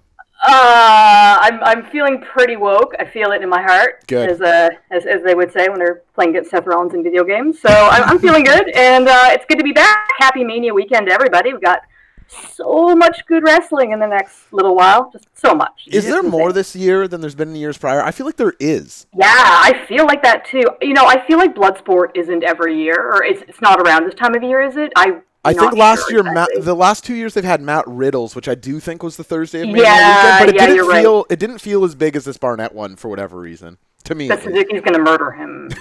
Yeah, for sure. If I think back to how many shows were around Mania last year, I do want to say that there were just as many as there are this year. Yeah. But this year, a lot of them feel much bigger. Yeah. Like the Ring of Honor New Japan show this year. I mean, I guess last year it was just a Ring of Honor supercard with no New Japan, right? So that alone, bringing the Japanese talent over, makes it feel way larger than anything that happened on the Saturday last year. Really. Well, look at the card. The ROH side of it all sucks. Like it all sucks. Oh, the triple threat with Marty Scurll in the ladder match. Yeah, Skrull is good, and then Jay Lethal and then, Taven. And then some other guy I've never heard of. Yeah, before. the leader of the kingdom. But what do you think that? Anyway, Caitlin, what are we talking about? What are you excited to watch this weekend? So straight up, I do still love my garbage fire ROH. Okay. I'm going to be the last fucking holdout for that promotion. But aside from that, I'm really excited for Johnny Gargano versus Adam Cole Mr. at NXT Takeover. Yes, for the NXT title. Now, Caitlin, I know you just said that you're feeling very woke, but you're still on board with ROH because Sinclair Broadcasting just aligns completely with your political views, right? Is that correct? I am anti-woke. That just has destroyed me on the inside. God bless David Starr, though. Yeah, hey? God bless him. That's right. I know, David Starr, man. It's good. It's good. So that's my internal dilemma to deal with this weekend and of all time. Well, I'm glad that you picked the NXT title match, though, because I feel like this is, for a takeover main event, flying way under the radar. Totally. Obviously, through no fault of their own, this was not the plan. It's a kind of makeshift patchwork main event, but you're still fully hyped for this. Yeah, I'm hyped for it because it is legitimately probably the best case scenario they could have pulled out of this, if only because we were all very set up for the Ciampa Gargano feud, and it was I'm going to say it was probably going to be the blow-off. That was probably going to be the end of it. Yeah. Whether that was going to end with them, hugging in the ring or not, which I kind of felt like was going to happen. But I feel kind of like we might never see a final end to this at this point, if only because Ciampa might not ever come back. We really hope he does come back because he's a fantastic wrestler, but his recent tweets have made it sound incredibly dire. So there may never be a blow off to the Gargano-Ciampa feud, I guess is what I'm saying. May I go over a hot take about Ciampa? Yes, please do. I think if he never comes back, he will be remembered so favorably that there's an argument that it would be worth it. Ciampa isn't going to make it on the main roster. I have bad news for everybody. He's a small heel coming up from NXT. There's no future for him there. If he just goes out on top, mamma mia. And it's I will support you on this, even though I want to say you're wrong, because Ciampa is not that good on the mic. No. He's not bad, but he is a heel who was reviled for his actions, not for his words. Yeah, good luck getting that with main roster booking. I do accept you guys' arguments that he is basically the Kurt Cobain of wrestling. That's totally fine. It's totally fine. Real hot take. Ciampa Gargano is his Nevermind. Yeah. Oh God, horrible. So we did get Adam Cole in this, which is probably. He was going to be in the main event picture sooner rather than later. So the fact that they sped that up, it totally works for me. And it's a 2 out of 3 falls match, which is also, extra stakes to it. So I was just kind of looking at some notes around this match earlier, and you really kind of figure there's 2 directions they go with this. So, the first direction is Johnny's going to lose the match. So he goes back to the main roster where he was before, or I want to say Meltzer or somebody was saying it was rumored they're going to put him to 205 Live, which go fuck yourself. Wow, can you imagine? Oh, so that's the death knell, pretty much. That's a double loss. Would you rather go to 205 Live or ROH? Well, he could do that. In 2019, where is better to find yourself, 205 Live or ROH? Yeah, you put him on 205 Live, but you also change his music so that he's got the Undertaker's old dead man walking when he comes into the ring. Caitlin, who's winning this match on Friday, do you think? Do you think they put it on to Gargano, or is he done for and Cole's going to be your face of NXT for a while? You know what? And it's really hard, because I was looking at this earlier, and I'm like, okay, so honestly, I feel in my heart that Johnny would win this, because it makes more sense for him to stay in NXT and have a longer feud afterwards with Adam Cole, or another heel that they could bring into the match. But the sense that I have also is that Adam Cole shouldn't suffer another loss, because it kind of defangs him. They've been losing a lot lately. And also, with 2 nights later, we all expect that Kofi or Becky or both are already going to get their big wins. That's a lot of faces getting big wins over the weekend. Do we need to have Johnny kick that off or not? It's kind of the question. We all know that Vince doesn't like to have too many faces win the belts, especially on this big weekend. So, yeah, I'm not sure how this goes. Cause I honestly feel like it might be Johnny's time, because I do think he deserves to have a run with the belt, but he already has been committed to the main roster, and there's other things they could do with him, and Adam Cole just can't really afford another loss here. Also, he has the Undisputed Era, could do an interference. It's sort of a numbers game, as Scott Steiner would put it. Did you guys see Big E reenacting that promo? I did. Yeah. Wow, that kicked ass. Funny. I do like, though, that there is a good amount of intrigue around this. I think that there's a case to be made that it's hard to predict the big matches on Mania as well. But I don't know how much that's actually the case if you really break it down, which we will do, of course. But in this situation, you're right. There is even if you're smart, even if you're fully tapped in on all of the backstage everything, there's an element of uncertainty in terms of what is the plan for Gargano here, because he could easily stay in NXT for another 6 months, 9 months, a year even. Mm-hmm. But if he was on the main roster on the Raw after Mania, that would totally make sense as well, given that he's sort of technically already been there. And, I don't know, the injury to Ciampa maybe kind of threw off his call-up, perhaps, and the reason that I think Johnny could win this, even though I agree with you that a heel does need a big win somewhere along the way in WWE programming over the weekend, is that this match was originally supposed to be Ciampa and Gargano, right? So the plan was for one of those 2 guys to be the champion for whatever their long-term goal was out of Mania. I would think if they were going ahead with the match Ciampa-Gargano, that it would be Gargano winning the match. And like you said, ending with a hug, because the long-term kind of goal of this plot has been about, pulling his friend back from out of the void. It's kind of the wrestling equivalent of like Captain America and the Winter Soldier, right? Like, it's a redemption arc of like not giving up on someone when everything tells you that you should. So, if that was originally the plan, does it make sense to stick with it? Kind of, probably. But also, you're right. I could totally see Adam Cole is totally like the break glass in case of emergency guy in NXT, and has been for like a year. Like, we've all known that he is a top guy basically since he arrived, and they just haven't pulled the trigger on using him that way yet. So lots of intrigue, lots of ways this could go, and two amazingly skilled technical wrestlers who are going to deliver the goods. I'd like to ask a question about the stip involving it. The last 2 out of 3 falls, unless I'm mistaken, that we got in the WWE system was that Dolph and Seth Rollins one, right? No? Maybe? Either way, I know that this is a format that people are not always the warmest to. They feel like, they get the 1 fall each out of the way, and then the match actually starts. We got a 2 out of 3 falls between Ray and Almas. Oh, that's right. Good memory, Yes. JMO. Caitlin, do you feel like this adds or takes away from this match, main eventing takeover? Do you like the 2 out of 3 falls? Is this good for these guys, or do you think it's going to hamper them? I don't mind it as much with Johnny Gargano in play because he's got crazy fucking work rate. Like his stamina is nuts, and the fact that he's up there with Okada, I would say, which is just like your stamina is crazy. How can you keep pulling this off?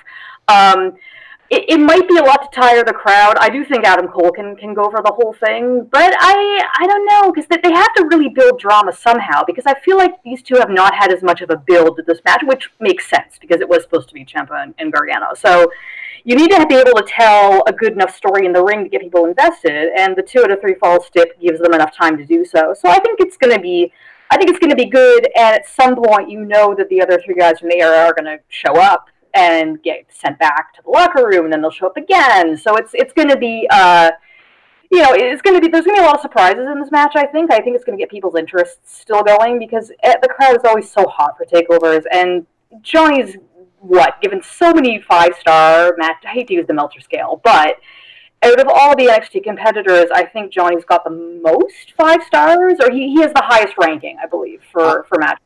He might be the most reliable in-ring worker NXT has right now, right? He's not really my guy, but he is always in just absolute cracker jacks. Which is another argument for keeping him in NXT right now, as opposed to putting him back on the main or 205 Live. Like, you want that guy. You want that guy holding your belt. Like, you want him to be the champion.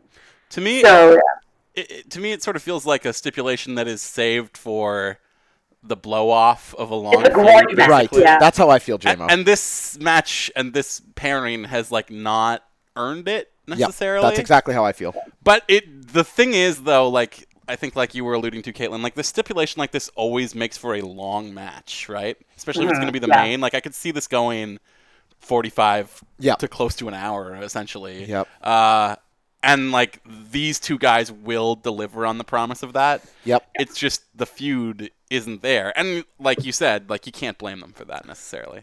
Yeah. There's a couple other fun things in play, too. I don't know if we see other members of Undisputed Era coming in, face off with Candice LeRae, something like that. Maybe we get Roderick Strong turning, some dissension in Undisputed Era. I think you're going to see something spurn off from this. And it's not, I think you were sort of hinting at this, JMO. It doesn't necessarily feel like the takeover main event of Mania weekend, but it should absolutely deliver in ring. Yeah. Yeah. Well. Yeah. Caitlin, on that note, what are you least looking forward to? What match are you dreading this weekend? Oh, God. I just was trying to think about this earlier, and I'm like, I don't... You know what? At first glance, I didn't give a shit about Orton AJ, but they actually they sold it on me. Like, their promos have been decent. I'm like, oh, holy shit, I actually want to see this match. JMO and I were just saying that before we recorded, that we had to eat our words a bit on that one. I actually care. If only just because, God, Orton's got such a fucking stink on him for the last couple of Mania matches. It's like, I don't need to see another weird projection with Bray Wyatt again. Thank you very much. Poor Bray. I know. I think everything's going to be fine. 8-hour Mania on Sunday. I will be drinking quite a bit to get through all of that. Us too. Whiskey Mania. Whiskey Mania, boys. But that's the point, right? Like Absolutely.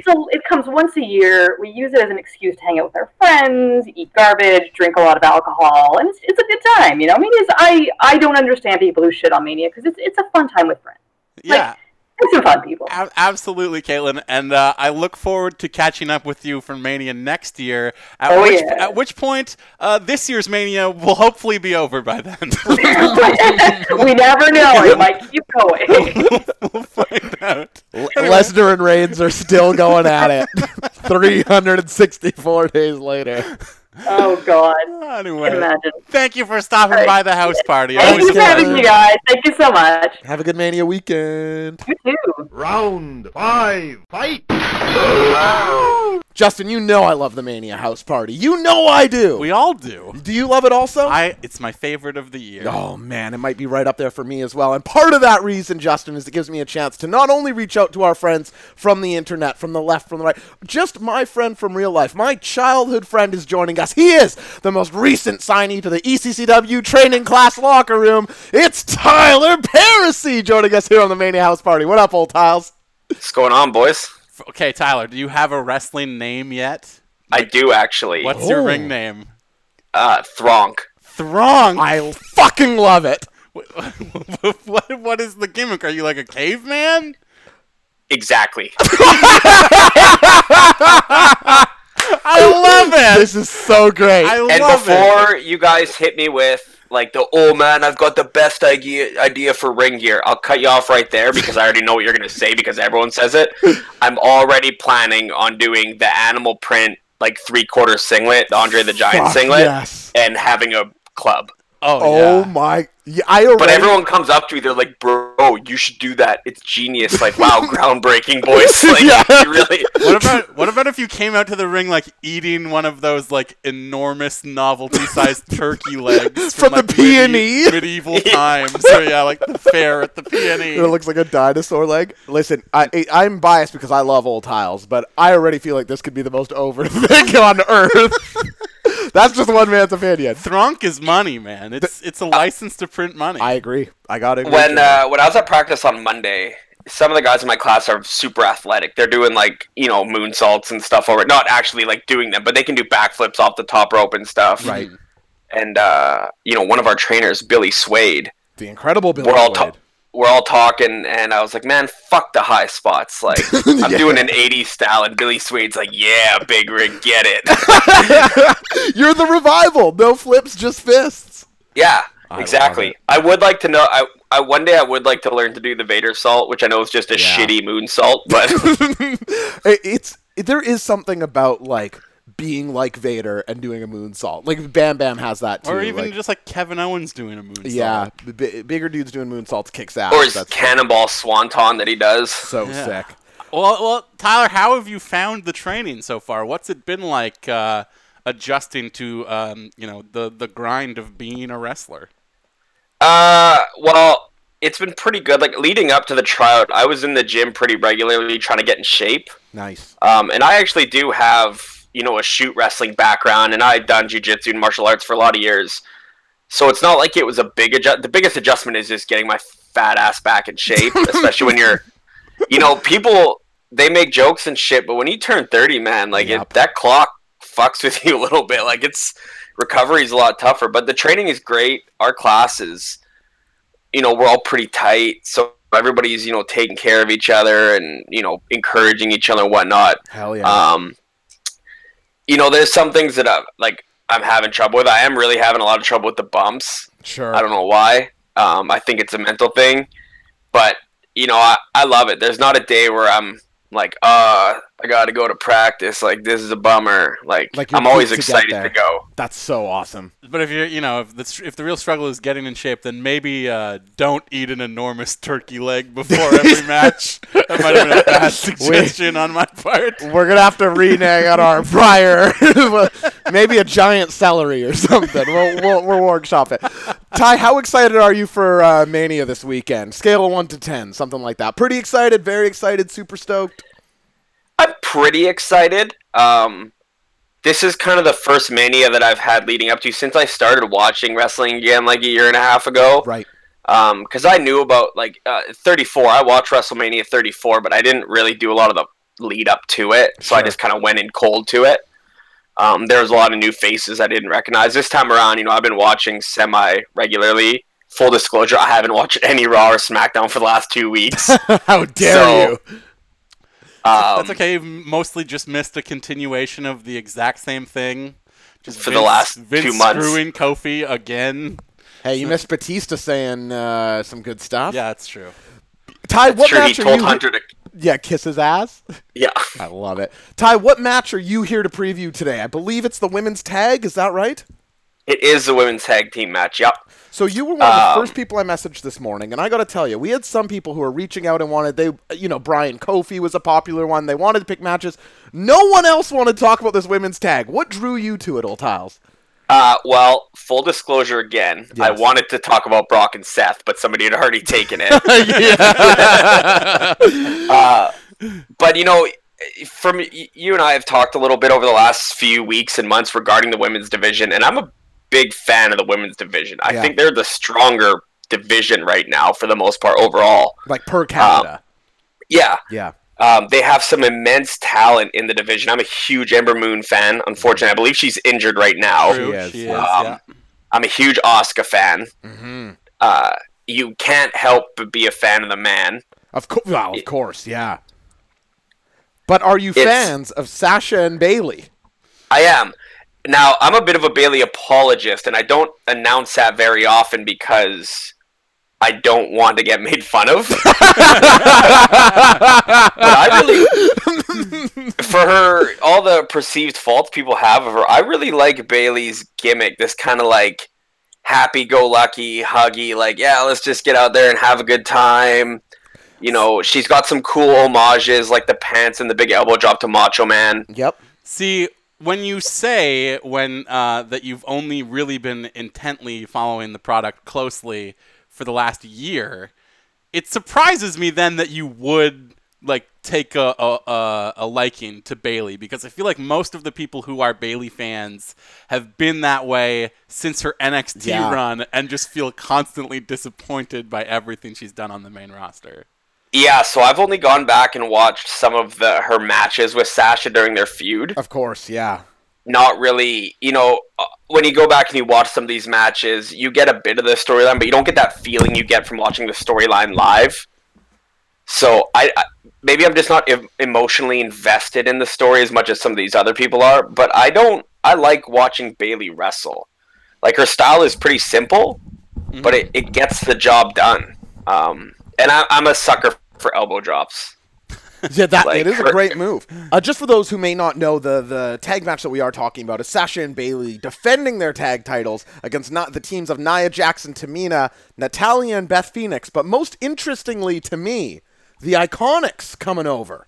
Yes. Who's taking these belts, Old Tiles? Do the Iconics have a kick at the can here? Yeah, so I should preface that I think Bayley and Sasha are going to drop the titles at Mania.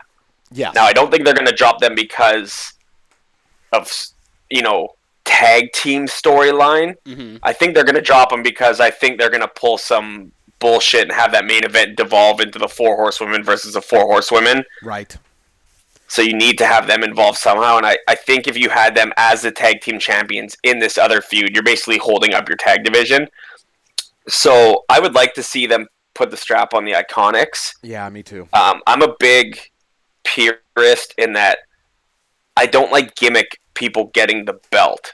The Iconics are a tag team. Right. They should have the tag team belts. Like, people don't really know Billie Kay and Peyton Royce as solo competitors per se. They know them as the Iconics. Yeah, they've been a duo pretty much the whole way along, right from NXT even. So I'm right there with you. I could see them retaining just because I think there's going to be so many other title changes on the show. Right. That, there has to be some belts that don't change hands, probably, and the women's tag feels like a good spot for that. Probably the Usos in their tag match as well. I could see them hanging on.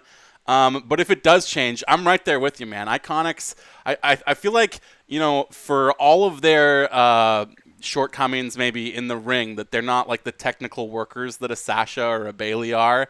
They are so entertaining on the mic that like that there's got to be room for, especially in like, not to slight the women at all, but like in the women's tag division, like if you're a great character, that should be enough on some level, you know what I mean? Like that's enough for the US title, it's enough for like secondary titles are for characters like that. And to me, like Iconics just have like extreme theater kid energy that I just like. I love watching them. I am delighted by basically everything they do. So I would love it if this is their moment. I think eventually the strap will get put on them. Now, if I were a betting man and I knew for a fact that Sasha and Bailey were going to drop the titles, but I didn't know to who, I would actually put money on them putting the title on Natalya and Beth Phoenix. Yep. Yeah, that is definitely the second most likely, I feel like.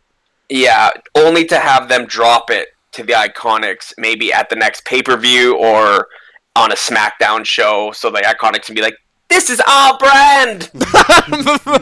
Let's hope it sounds exactly like that. And the future is iconic! Unbelievable. It's funny, my wife watches wrestling with me sometimes. Wow. And we were about being married over here. Yeah, look at this guy, huh? You got a wife? She got any friends? You gonna tell me you eat every day? But no, it's funny. I was talking with her, and you meet some Australian, not necessarily women, but just Australian people in general. Yeah, and you hear their accent, and you're like, yes, I'll have some more of that. That's very sexy. Right. The Iconics don't have that. I agree. 100%. They sound like nails on a chalkboard. But somehow they've managed to turn it into this like great character base for them. It's totally true. And it works. I'd be worried though about having like too many title changes with these belts over the next little while, because I know that they haven't been around for very long. It's been what, 2-3 months maybe now 3 months. of these women's it was Elimination Chamber, I think. Yeah, so 2 shows ago. This will be like the 3rd month of having these belts in existence. You kind of need somebody to have a definitive run with them to make them feel important at some level, right? Like, absolutely, and I think maybe that's what they've tried to do with Sasha and Bailey by making them defended on every single brand, including NXT. The problem is not all of that gets out. Like, there's people who will just watch Raw or just watch SmackDown and don't even know that NXT plays anywhere. Yeah. So to have them go to NXT and defend, you can put it on social media like, oh, look at they've every week in and out defending 3 times a week. But unless you get them in front of the camera, yeah, how much value the old tree and actually promoting them as tag team champions, like. Don't just have it be, also the women's tag team titles defended tonight. How do you feel like this match is going to deliver in terms of in-ring, though, Tyler? I think we're going to see good work from the Boston Hug Connection and Natalya and Beth Phoenix. Yep. I think the Iconics will bring that character element to the match that, when you have your slow moments and you need a little bit of comic relief, for lack of a better word, the Iconics are going to do that. Or if you need some shady bullshit to go down, the Iconics are there for it. If I don't see Nia Jax and Tamina on screen the whole time, 10 out of 10. Your ranking just goes up. Ty, we got to keep the house party running. Yep. Thanks so much for stopping by, my dude. Yeah, I appreciate it. And we'll have you back soon. Sounds good, guys. Have a good one. Mania. Round 6, fight! Well, we didn't necessarily invite our next guest, Josh. No, you know this guy. He just kind of stormed in. But that said, you can sense the sex appeal rise as he nears. That's always something I'm ready for. Who's joining us, Jay? Yeah, he just exudes pure sexuality. He is the velveteen dream of bartenders. I could argue that. He is roommate of the show. Of course. Mike Noble. Hello. You might know him as the bassist from Hotel Mira. Hotel Mira. I'm not sure why I just forgot the name of your band. Well, you probably haven't got to hear them enough. I was going to say Chica, but that's the other guy who's a bassist over here. Yeah, the considerably less Chica popular. has actually replaced you with Mike. I didn't want to be the one to break the news this way. Yeah, well. But we had a meeting. I'm now the band manager for Chica as well. So, yeah, we all conspired to just replace you with Mike. And will you start some social media for them? Well, no, we're actually writing songs about Scott Hall only and changing the name to Chico. Hey, yo, indeed. Mike, are you excited for WrestleMania and on whole WrestleMania weekend? Absolutely. Yeah. Really? Because I feel like of everyone that I know, No, I didn't mean for this. I'm ready to throw you down. have been by far the Josh took off his most headset. overwhelmingly negative and cynical person about the build to what I think is the most exciting and anticipated Mania in at least 4 or 5 years. No, I think all right, here's my hot take.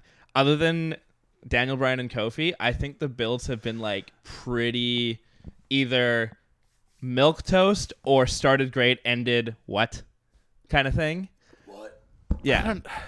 And like okay, the Ronda Charlotte thing on Raw was fucking hilarious and awesome. Yeah, it was great. But also it's just like, okay, we're getting from this, like, we are 3 women leading this, like, charge forward, and now I'm going to run you over with my car. It's like, it just went full Attitude Era at the last minute, which I, like, am down for, but it's like, all right, this story took a really interesting twist.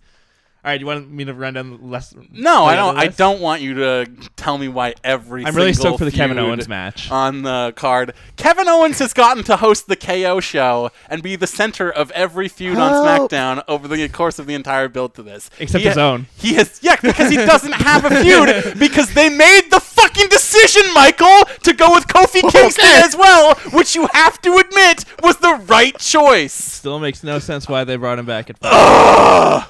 Okay, so here's what I have to say about this. I cannot escape this man. I don't think we live together, so it's true. He's the roommate of the show. I don't think what you guys are saying are mutually exclusive, because I think what Justin's saying, and I agree with Justin to be clear, is that this has been a stronger Mania build than other Mania builds that have happened in recent history. Yeah. So even though I do think there are things you can pick apart, I think Justin's saying that this is the strongest Mania build in, would you say, 4 or 5 years? Yeah. I think that's bang on correct, and I think it's really tough to push back on that. Unless, like, is there a Mania you can think of that you felt the build was stronger? I think the reason this Mania build feels so strong is there's a legitimate emotional investment in Daniel Bryan, Kofi Kingston that we have not seen since WrestleMania. And in Becky Lynch. Yeah, but I think that's a bit too foretold. Wow, that's... Okay, so like, yeah, I want to see her succeed, and she will. And like I was saying, do you think so? Yeah, we said this off mic. Off mic. There we go. It's like off air. It's like we're on air. We were with Mike, but off mic. Yeah, we were saying this off mic before we started. It's like I feel the main event it's living in this world where it's like everyone wants to see Becky succeed, and the only way, like, if she doesn't win, it's annoying and frustrating. If Daniel Bryan beats Kofi Kingston, it's like, Daniel Bryan's killing it so much, I do want to see his reign continue, but I also want the emotional satisfaction of seeing Kofi win. I don't want to see Charlotte being a double champion, and Ronda, she has the Lesnar role. Like, she needs to lose at Mania for it to be any significance. Like, she's not going to drop it next month on Money in the Bank, which it's Money in the Bank in May, actually. Yeah. Weird. So that's kind of where I'm at. Like, yeah, the build's been great, but it's like, he said it, folks. I'm gonna say we got him. Drop. That's it. We got what we needed out of the segment. Yeah, let's move on. You're gonna chef me like last South Park episode of Chef after this. But you know what's weird though is that one of the things that no one has talked about throughout our entire party today is Roman versus Drew McIntyre. Yeah. Which is going to be really good. No, it'll be great. It'll be like 12 minutes of like hard-hitting stiff action. And like, which is like also like a porno subtitle. Hey now. And like, you know, just the fact that Roman has a Mania match feels like a huge victory unto itself, and Drew has been really good for the last calendar year. I just love that you can totally tell the point where they were just like, oh, we got to heat someone up for Roman, and then Drew's in like a 6-man against the Shield looking like a bum, and then the next night he's just like murdering literally everyone on television. It's like, all right, this is the Mania program. I hate to shift us away from this, but we must, because, Mike, we have not got to touch very much on this ROH versus New Japan Supercard going down on the Saturday. The big question, and I want to thank you, Josh, for stepping in and helping calm me down a little bit here. I'm here for you. It's an adjudicator between two aggrieved parties.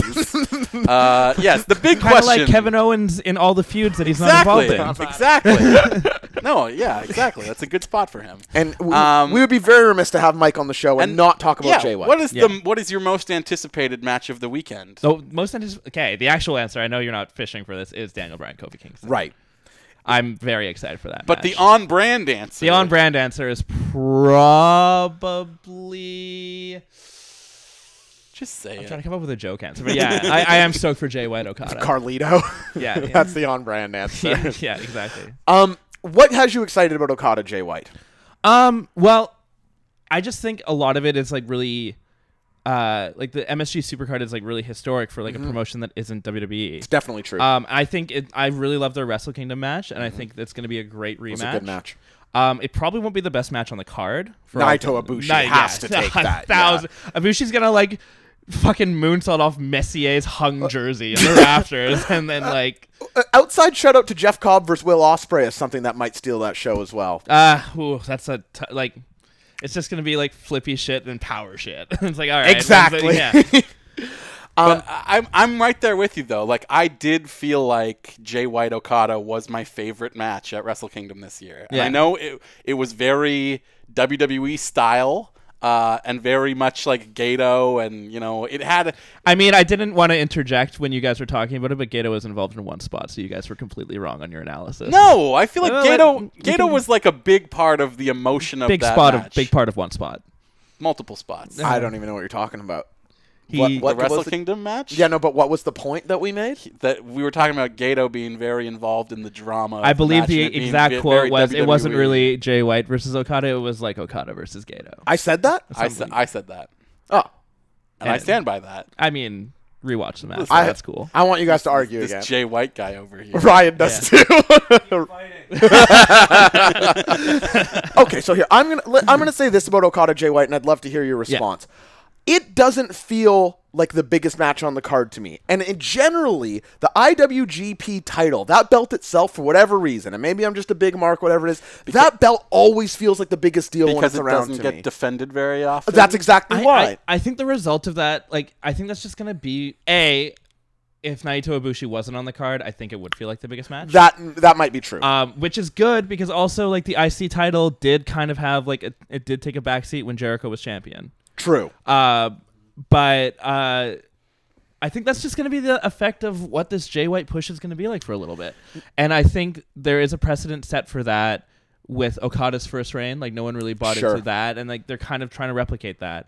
And it is coming off the heels of, like, Okada's historic reign. So, like, us entering as fans during that reign, we have this, like, pedestal that it's on. Mm-hmm. And, like, whether it's kind of fallen or, like, kind of, like, wavered a bit, yeah, probably, like, looking back on Kenny Omega's reign, like, it kind of sucked. Like, the matches were great, but like, I think it's a really good reign. I just want to be clear. Is it though? Like, really? Yes. Like, I think he had basically 8 classics in a row. Yeah, but not. Should have won the Lou Marsh, if you ask me. You and the Zeus. He had what, 3 defenses? Omega? Yeah, he defended against Cody. He defended against Ishii, which was great. Yep. In the 3 with Cody and Ibushi. I guess I'm counting while he's champion throughout the G1. Yeah, but that doesn't really count. I get what you mean. And then he lost to Tanahashi. Like, that was his reign. Yeah, I suppose And, like, all those matches were great, but it's not like for a reign following Okada's, it kind of fell a bit flat, I thought. Jamin, let me ask you this. Is this the start of a Jay White reign, or... as it's, I think some people have concern about, which is interesting to me. They don't want the belt instantly back on Okada. I hear a lot of this on the internet. Where are you with this? I see both sides of that. Okay. And Mike has made the case to me before that, like, the IWGP title just never changes hands that often. Right. So to flip it again after just having changed it at Wrestle Kingdom is too soon. And also, Okada, like you said, just had a historic reign. Do we really want to put the belt back on him again? Mm-hmm. I will say, from, like, a marketing, branding perspective, yes, you should put it back on him. Yep. Because, look, you know me. If you've listened to this show over the last year and however long, I have not had a bigger turnaround on any wrestler than Okada. I spent the first half of the show's lifespan telling you he was good, and the second half just getting to agree with you that he's good. Wrestle Kingdom 12, I come out of that show being like, Okada is the Roman Reigns of New Japan. He's boring, and I think he sucks. And now you're like, now you're like, Okada's the Roman Reigns of New Japan. That's right. I came out of Wrestle Kingdom 13 being like, Okada is, I had the right family, but the wrong member. Yeah. He's The Rock. He's the Rikishi. He's Japanese The Rock. Yes. Like, he is amazing. Japanese Jimmy Uso. He is a star. And if you have a star like that, then you should probably get them to do something that The Rock never got to do, which is win the title on Mania weekend. He never did that. Like, you have an opportunity here, and I've said this before, to make this the biggest story coming out of the entire weekend. That, TakeOver was fine, and WrestleMania was extremely long but good. But, like, nothing lives up to the thrill of Okada winning the belt in that main event. Like, if you want to, like, make this show impactful in a historic way and have this be what everyone is buzzing about next week, do you not have to pull the trigger on a title change? Like, I don't think Jay White can beat him again, and we're all thrilled with that next week. I disagree. I mean, I would be thrilled if Jay White won, but that's on brand. But I think you'd be thrilled if you saw. Dude, I'm wearing my Switchblade shirt all weekend. Hell yeah. But okay, so I obviously get that, and I obviously see the importance and significance of all of that.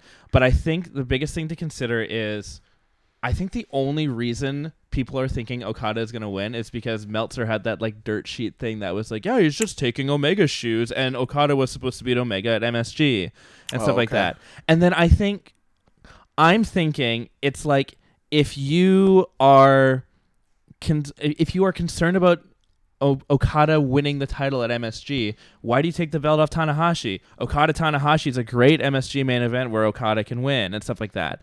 And I think ending this run for Jay White this early kind of deflates him a lot. And I think they need to keep it going to establish him as like a real main event player and a big threat.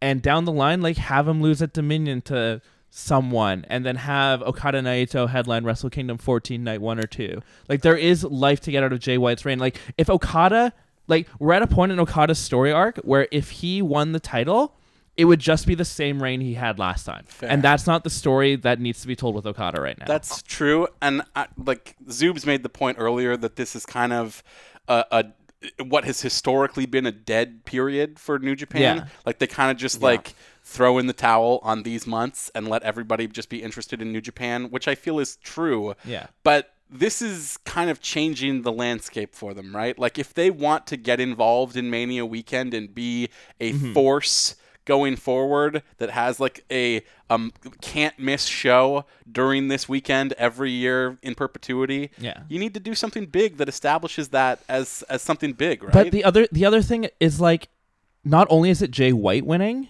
it's Bullet Club winning. The exact thing I was about to say. And Bullet Club is the biggest thing for New Japan in America. Is exactly the point I was going to make. I do not like Jay White. I've been clear about that. I think he should win on Saturday, mostly to keep the faction strong, and because again, like Mike said, I'm not sure what an Okada reign looks like right now. A little bit of distance from that belt, him and Naito fighting for some sort of means of getting there. I just don't feel like it's time to put it back on him right now. I just think Mike said that he would be thrilled if Jay White retained. Mike would also be thrilled, though, if like Pete Weber Jr. won the New Japan title this weekend. Who among us would it be? Who's Pete Weber He's Jr.? a professional bowler. You would have seen him in a bowling alley at one point. I knew where you were going with it. Deep cut. Yeah, I was going to say, I must be the last guest because that joke sucked. Why? Who's shooting? We gotta get remember when it was positive. Yeah, and like the conspiracy theorist in me, which does not exist except for this one point, is the Bullet Club block party is the day after the MSG show, and they wouldn't be pushing it so hard if they were going to get the win taken out of their sales. That's true. Mike Noble, thank you for coming to the Mania House Party. Anytime, thank you for bringing the boys. heat. Thank you for getting Madman Morissette alive and well. Do we see an El Phantasmo hype video on this show? Oh my God, I forgot about Or does that. LP show up on this show? Probably. That could steal the goddamn weekend if El Phantasmo pops up in New Japan. Lord Almighty, helps Jay White win. Then I like Jay White. Also, before I leave, Brock Rollins will be the match of the weekend. Drops the mic. That is a mic drop moment. And with that, we drop Mike from the program. Hey, that's why he's a professional, folks. Round 7, fight! Oh, we are joined by a truly prestigious guest at this point. was- Wrestling royalty in some ways, in that he is one of the favorite musicians of Zack Sabre Jr. That is 100% true. And we all know that Zack Sabre Jr., of course, King of Wrestling. King of Wrestling, And that's if you undisputed. happen to make his year-end list of songs that he liked from the year that ended, then I think you are at least in the King's court, at the very least. Yeah, it's 100% true, Madman. Returning to the Mania House Party after his segment last year, which was much beloved. We have Jameson Isaac of Teen Daze. What's up, JMO? Guys, Guys. so happy to be back. We are happy you're here because, Jameson, you are doing something sort of unique here, which is you have no idea what's on WrestleMania this year. This is accurate. Yeah. I don't know what happened. Life just kind of got away from me this year, and you know what? Honestly, this wouldn't surprise me if this is the actual truth. If I look back over my life, I feel like having attended Wrestle Kingdom, right? Ooh, that was now not about 15 not this year's, months but ago. Yeah, that's right. That was like the peak for me. Yeah. I kind of feel like everything after that has always just been a little like, it's not the same. Listeners remember Jameson and I were at Wrestle Kingdom 12, and Right. it did feel like a true. I know what you mean, where it was like, oh well, what's on the other side of this? So well, and you know, not to like downplay everything that's happening. It just a combination of life happening with having this really incredible experience. The last year has just flown by, and I just realized, like, oh, I have no idea what's happening. And it was the John Oliver segment on Sunday that made me go, like, oh, WrestleMania is this weekend. Thank you, John Oliver. Yeah, building awareness for guess, the brand. yeah. So, Well, you know, there you like go. they say, no publicity is bad publicity. Well, Jameson, I have good news for you. Your ignorance towards WrestleMania is a tremendous bit. Yes. So Jam- here, do you Jameson- have the Wikipedia page for WrestleMania open? We have I do. we have been asking everyone what match they are most excited for, and this is a great case here because you're not excited for anything, and from what I can tell, have been flabbergasted by everything you've seen so far. I mean, right off the top, Buddy Murphy v. Tony Nese. Ooh, barn burner. You big Tony Nese mark. He was in the Cruiserweight Challenge, wasn't he? Yeah. He has abs he likes to show off. He's all proud of himself. Okay. Who's winning that one, Jameson? I remember. Who's winning that one? Buddy Murphy, or is the title switching over onto Tony Nese? No, underdog. Yeah. Get out of here, buddy. The Nese era has begun. Why are they doing heel versus heel here too? Right? Is that what that is? Did one of them turn Buddy face? Murphy. I don't know. I genuinely don't know. There's no way Tony Nese is a face. Everyone hates that guy. Do they? I feel like they just don't care at all about him. Yeah, he's devoid of charisma. Everybody talks about him and says, "Oh, what a body! Great build." You know, you can't build a personality. Tell him, JMO. That's why I look like I do. this is what I don't understand though, and this must really speak to how much they're elevating the Cruiserweight Championship right now. These are two jobbers. I can just tell. it might as well be Barry Horowitz versus I don't know, the Garbage Man or something. Like that actually would be a gimmick improvement for Tony Nese. if he became the Garbage Man and Tony Nese. I kind of think that's a good gimmick for anyone. If I'm being, he's taking out the trash. He loves six packs so much that he's got one of those like poker sticks, and he just collects cans on the side of the road. Yeah. You love to see it. And he's gone from pointing at the abs on his chest to counting the cans that he picks up off the side of the highway. He could join Brian's faction.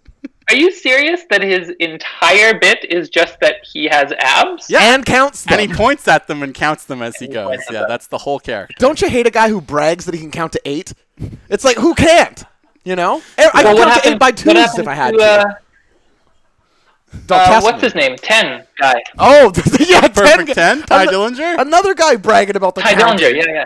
I'm not impressed. He left the company because they had nothing for him, unfortunately. Yeah, they asked him to count to 11. And he couldn't do it. Yeah, that's too much. Just a little joke. One step too far. Jameson, you're looking at the Wikipedia page. Is there anything else that Yeah. grabs your attention or you need some more information on? Anything of the sort? I am very surprised at Bobby Lashley versus Finn Balor. That feels like what happened to Finn Balor. I think Should a he lot not of be people in- share in that mindset. Yeah, he was heated up. Yeah. He was like about as popular as he's ever been, like not even 3 months ago. And ever since then, Yeah. he's just been in an unending, ceaseless feud with Bobby Lashley. Where, Jameson, would you believe it if I told you we've already seen this singles match maybe 10 times? For this belt, also, I might add. Like, this is not a new match. What's the point? What are they doing? Jameson, I'm not going to tell you anything here. I'm just curious. Do you know what Bobby Lashley's gimmick is right now? He has a headband, right? That's absolutely... And he doesn't have eyebrows, which No is why eyebrows. he has a headband. But he also bends over and shows his ass. What? I am not joking, Like- one iota. Like Wait, is this like the second coming of the ass man? Well, hey, I would be all on board if this was the second coming of Billy Gunn. He just bends over and presents his own butt to the camera. And in some ways, it's actually, like, I just realized why this feud works. Why? You've got the number one guy who presents his bulge before Yeah, every true. match Yeah. going up against the Right. guy who presents his own ass. It's that classic battle of dick versus butt. It really is. This is a war as old as time itself. And I know where I side, but I'm not going to reveal that on the show. I'm above that. Well, no, that's each their own. Jameson, you are on camera right now. I'm looking at you, and you're in the room where you do these fabulous Saturday live streams that I really enjoy. You play your music live streaming to YouTube in this room. It is tremendous entertainment on a Saturday afternoon. I drink my coffee, I play my video games, I hear the tune. I highly encourage you also to watch it, and you can head to @TeenDaze on Twitter and learn more about that. And, of course, you can also head on over to Spotify or Apple Music or wherever you happen to get your music and find out what all the fuss is about, what Zack Sabre Jr. loves so dang much. And you know what? I'm going to go a step further. I'm going to go maybe 2 steps further. Even if you don't like the music, I vouch for Jameson so hard, just play it. Just play the music.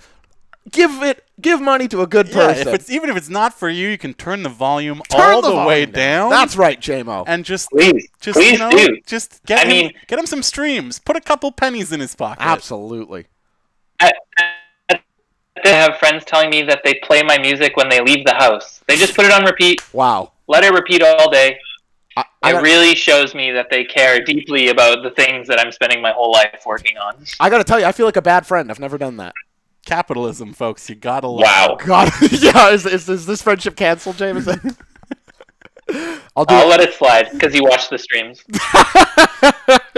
Well, on that note, Jameson, an essential perspective. It is always nice to hear Undeniable. from someone who has no clue what's going on. And just thank you for providing that once again. Anytime, guys. Anytime. will you come back next year? I'll intentionally not watch any wrestling all year just so Thank I can you. show up next year. Braver than the troops right here. That is a significant commitment to the bit. I appreciate it. We'll talk to you soon, man. See you, dudes. Boom. Okay, I'm just seeing something here for the first time. Whoa, all right, hang on. We thought Teen Daze was gone, but he just stormed back in. He literally was like, hang on a second. Tell us what you saw that Turn the mic demanded. back on right now. What did you see that needed you to get back on air? So I just scrolled down underneath the card. They show that there was some sort of cruiserweight contender tournament, and then underneath that, Andre the Giant Memorial Battle Royal participants: Michael Che and Colin Jost. That is correct. The Yes. weekend update anchors from Saturday Night Live are in the Honor the Giant Battle What? Memorial. and Braun Strowman is going to kill them. Yeah, I don't even understand. This has been How did? Braun Strowman's WrestleMania feud is with the Weekend Update guys. Does this make you more or less likely to tune in on Sunday, Jameson? Is that during the pre-show? Yes. Or is it on the? It's the pre-show, yeah. I'll probably end up watching the whole thing. Are you as tantalized as I am by the promise of watching Colin Jost get physically destroyed by someone? So here's the thing. I'm like a lifelong SNL watcher, right? And even through all of these kind of like, you know how it ebbs and flows, right? There's just like cast and crew, or there's seasons that are really amazing, seasons that are not as amazing, whatever. Why are they on the WrestleMania card? Like, these guys are vocal critics of, Vince and everything the Trump he stands administration. For. Yep. Who, have strong ties.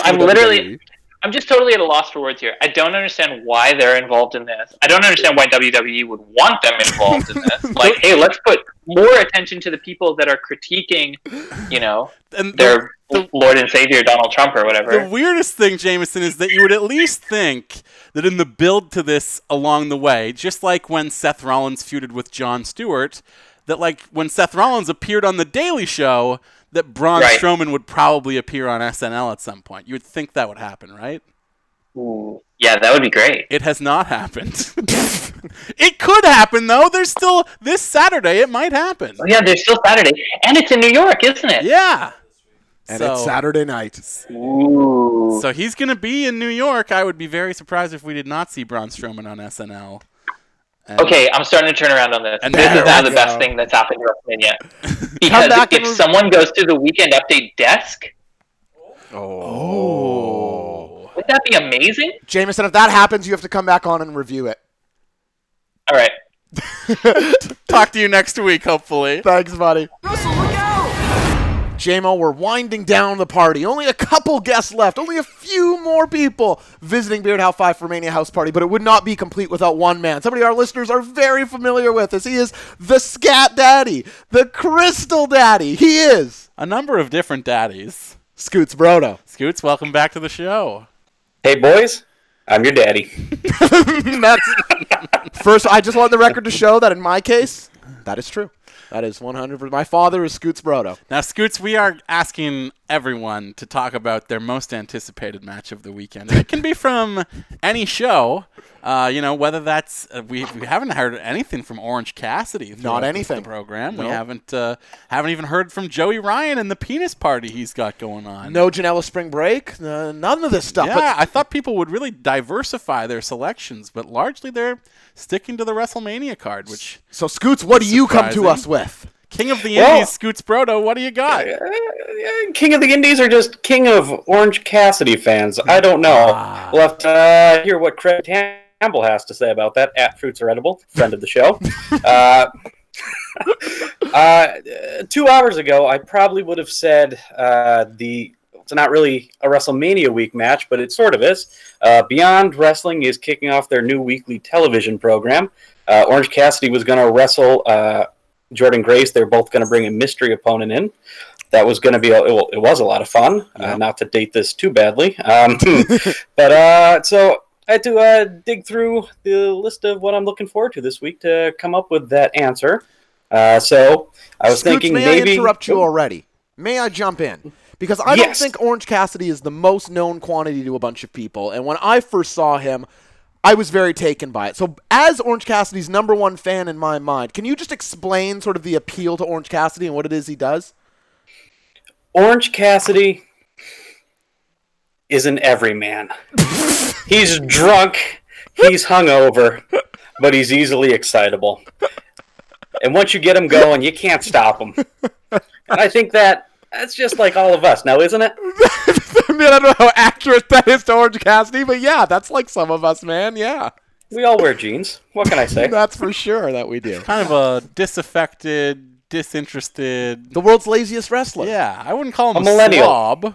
A millennial. That's He certainly he's a millennial. He doesn't like work he's very saving hard. himself for something.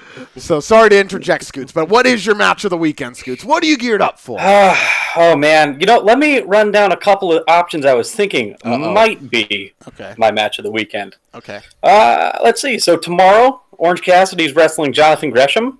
Okay. The following day, on Friday, Orange Cassidy's wrestling Brian Alvarez. And then later in the evening, he's going to be wrestling Taka Michinoku.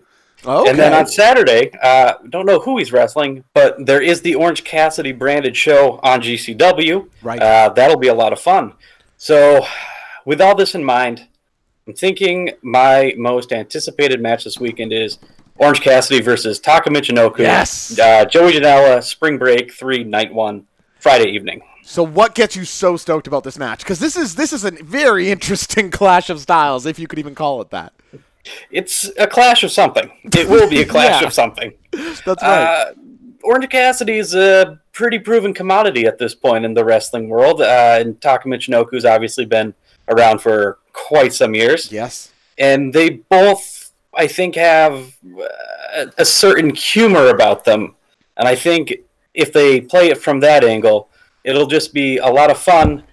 But both men can go if they really want to. And I think they'll really want to. Scoots, would you anticipate, what are the odds that we get to see a Michinoku driver in this match delivered to Orange Cassidy while he has his hands in his pockets the entire time? I don't like to say 100%. So I'm going to go with 99. I would love to see this. I mean, they have to do that. I mean, the driver on Orange Cassidy is the spot of the match. Scoots, anything else you want to get off your chest before we send you off and running? Yes. All right. So I have a prepared piece I'd like to read, if I may. Is this real? Yes, this is to all the listeners at home. I am showing our boys, Justin and Josh, this piece. I definitely didn't write this at work today. Would never do such a thing. Company time? Are you kidding? Oh my god! Oh, never, ever. J-Mo and I can validate. He has a piece of paper with like 5 paragraphs typed out here. Yeah, it's. Well, I mean, it's more than 5, but they're all 4 paragraphs. All right, Scoots, hit us with your prepared piece. The year is 2014. The documentary produced by WWE Studios, Oculus, is released. In that film, we learn that the Levesque family owns the titular Oculus. If you owned a haunted mirror that made you eat light bulbs, would you keep it in your basement? No, that's asking for trouble. You would send it clear to the other side of the country and put it in storage, which is what happened. Triple H, or Paul Levesque, owns this haunted AF mirror and sent it down to storage in Florida to spare his family of its curse. The mirror was then found and put in use by the then fledgling and low-rent NXT, and in order to save on the budget, it was used in backstage segments so they did not need to buy a new mirror. It's been well documented that the mirror used in these backstage segments caused people to turn heel, Sasha turning on the BFFs, or go crazy, like Adam Rose. The Nazis were well known in flirting with the occult. Donald Trump, big-time Nazi, big-time friend of Nazis. Linda McMahon is their in to this occult mirror because she's the whatever. Yeah, chairman of small business or something. Yeah, something like that. I don't know. Definitely a small business made the mirror. It's WWE, small business. All right, so I'm like halfway done here. Now, who have we seen flirting with a mirror turning to madness? That's right, Mojo Rawley. Mojo Rawley, yeah. Wow. Where is better to hide that they are trying to intentionally destroy Mojo's brain with the Oculus mirror than in plain sight, pretending this theater nerd is just doing acting when actually they are testing the effects of this mirror. We've seen so far that Mojo's mirror promos have panned to show Mojo's reflection. We need to stay vigilant for when they no longer reveal Mojo as the man in the mirror. At this point, Mojo has been killed and replaced by the mirror version of himself. This is why I will never make eye contact with the person in the mirror. When you do so, you give them an opportunity to take over, leaving you helpless to their actions, mirroring them, and then becoming the mirror person yourself. Because the mirror person will kill you and take your place outside of the mirror. They will not cast a reflection, which is why they will not pan to Mojo's reflection at that point, because there will be none. I believe that the mirror version of myself wants to kill me for speaking the truth about the shape of the Earth and paranormal phenomena. Because I know too much, the mirror world wants to kill me and people like me to keep their secrets safe. The emphasis on Mojo, his push, and the mirror test can only mean one thing. WWE knew about Gronk's retirement before it was announced. Gronk will join the WWE and win the armbar. He will join such luminaries as Mojo, Baron Corbin, and probably others. I think this is the 5th or 6th edition of this. It started in like WrestleMania 30. I'm sure people have won.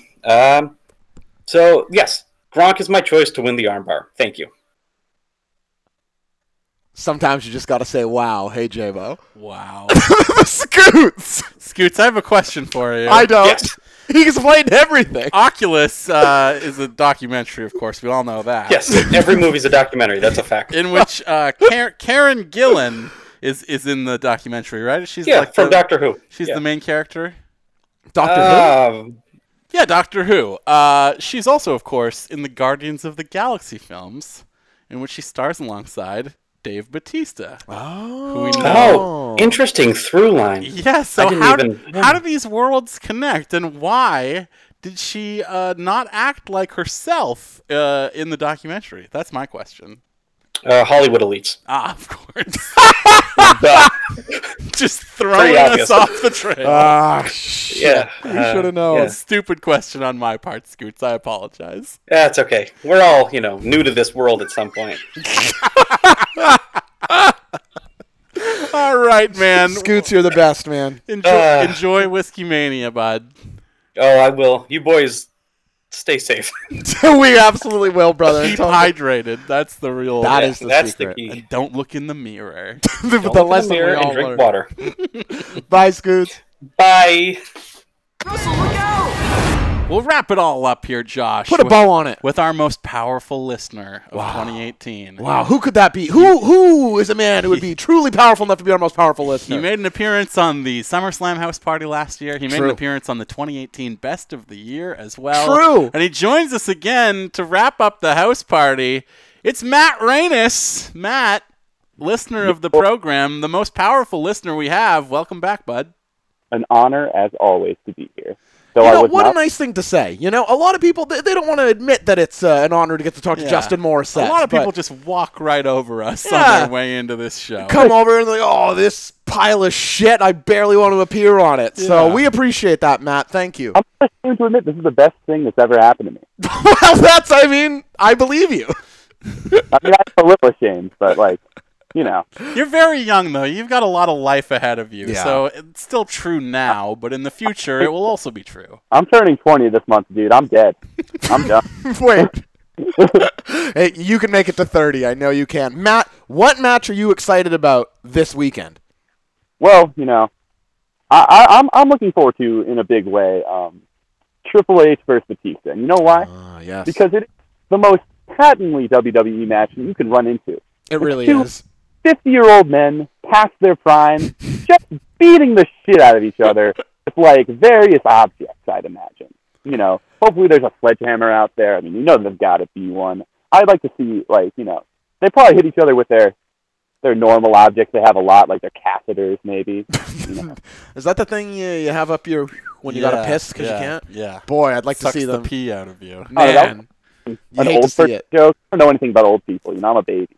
Yeah, that is true. But as the internet says, I'm baby. I don't really joke. I don't know what that means. I don't really get it either, but I do. Everybody says it. No, I know what it means. What does it mean? It means you're like a baby. You're like you just came out of the womb, sort of thing. You're less than 1 year old. I'm baby. Oh, okay. Well, babies say it. That's why it's. Then. What's that, Matt?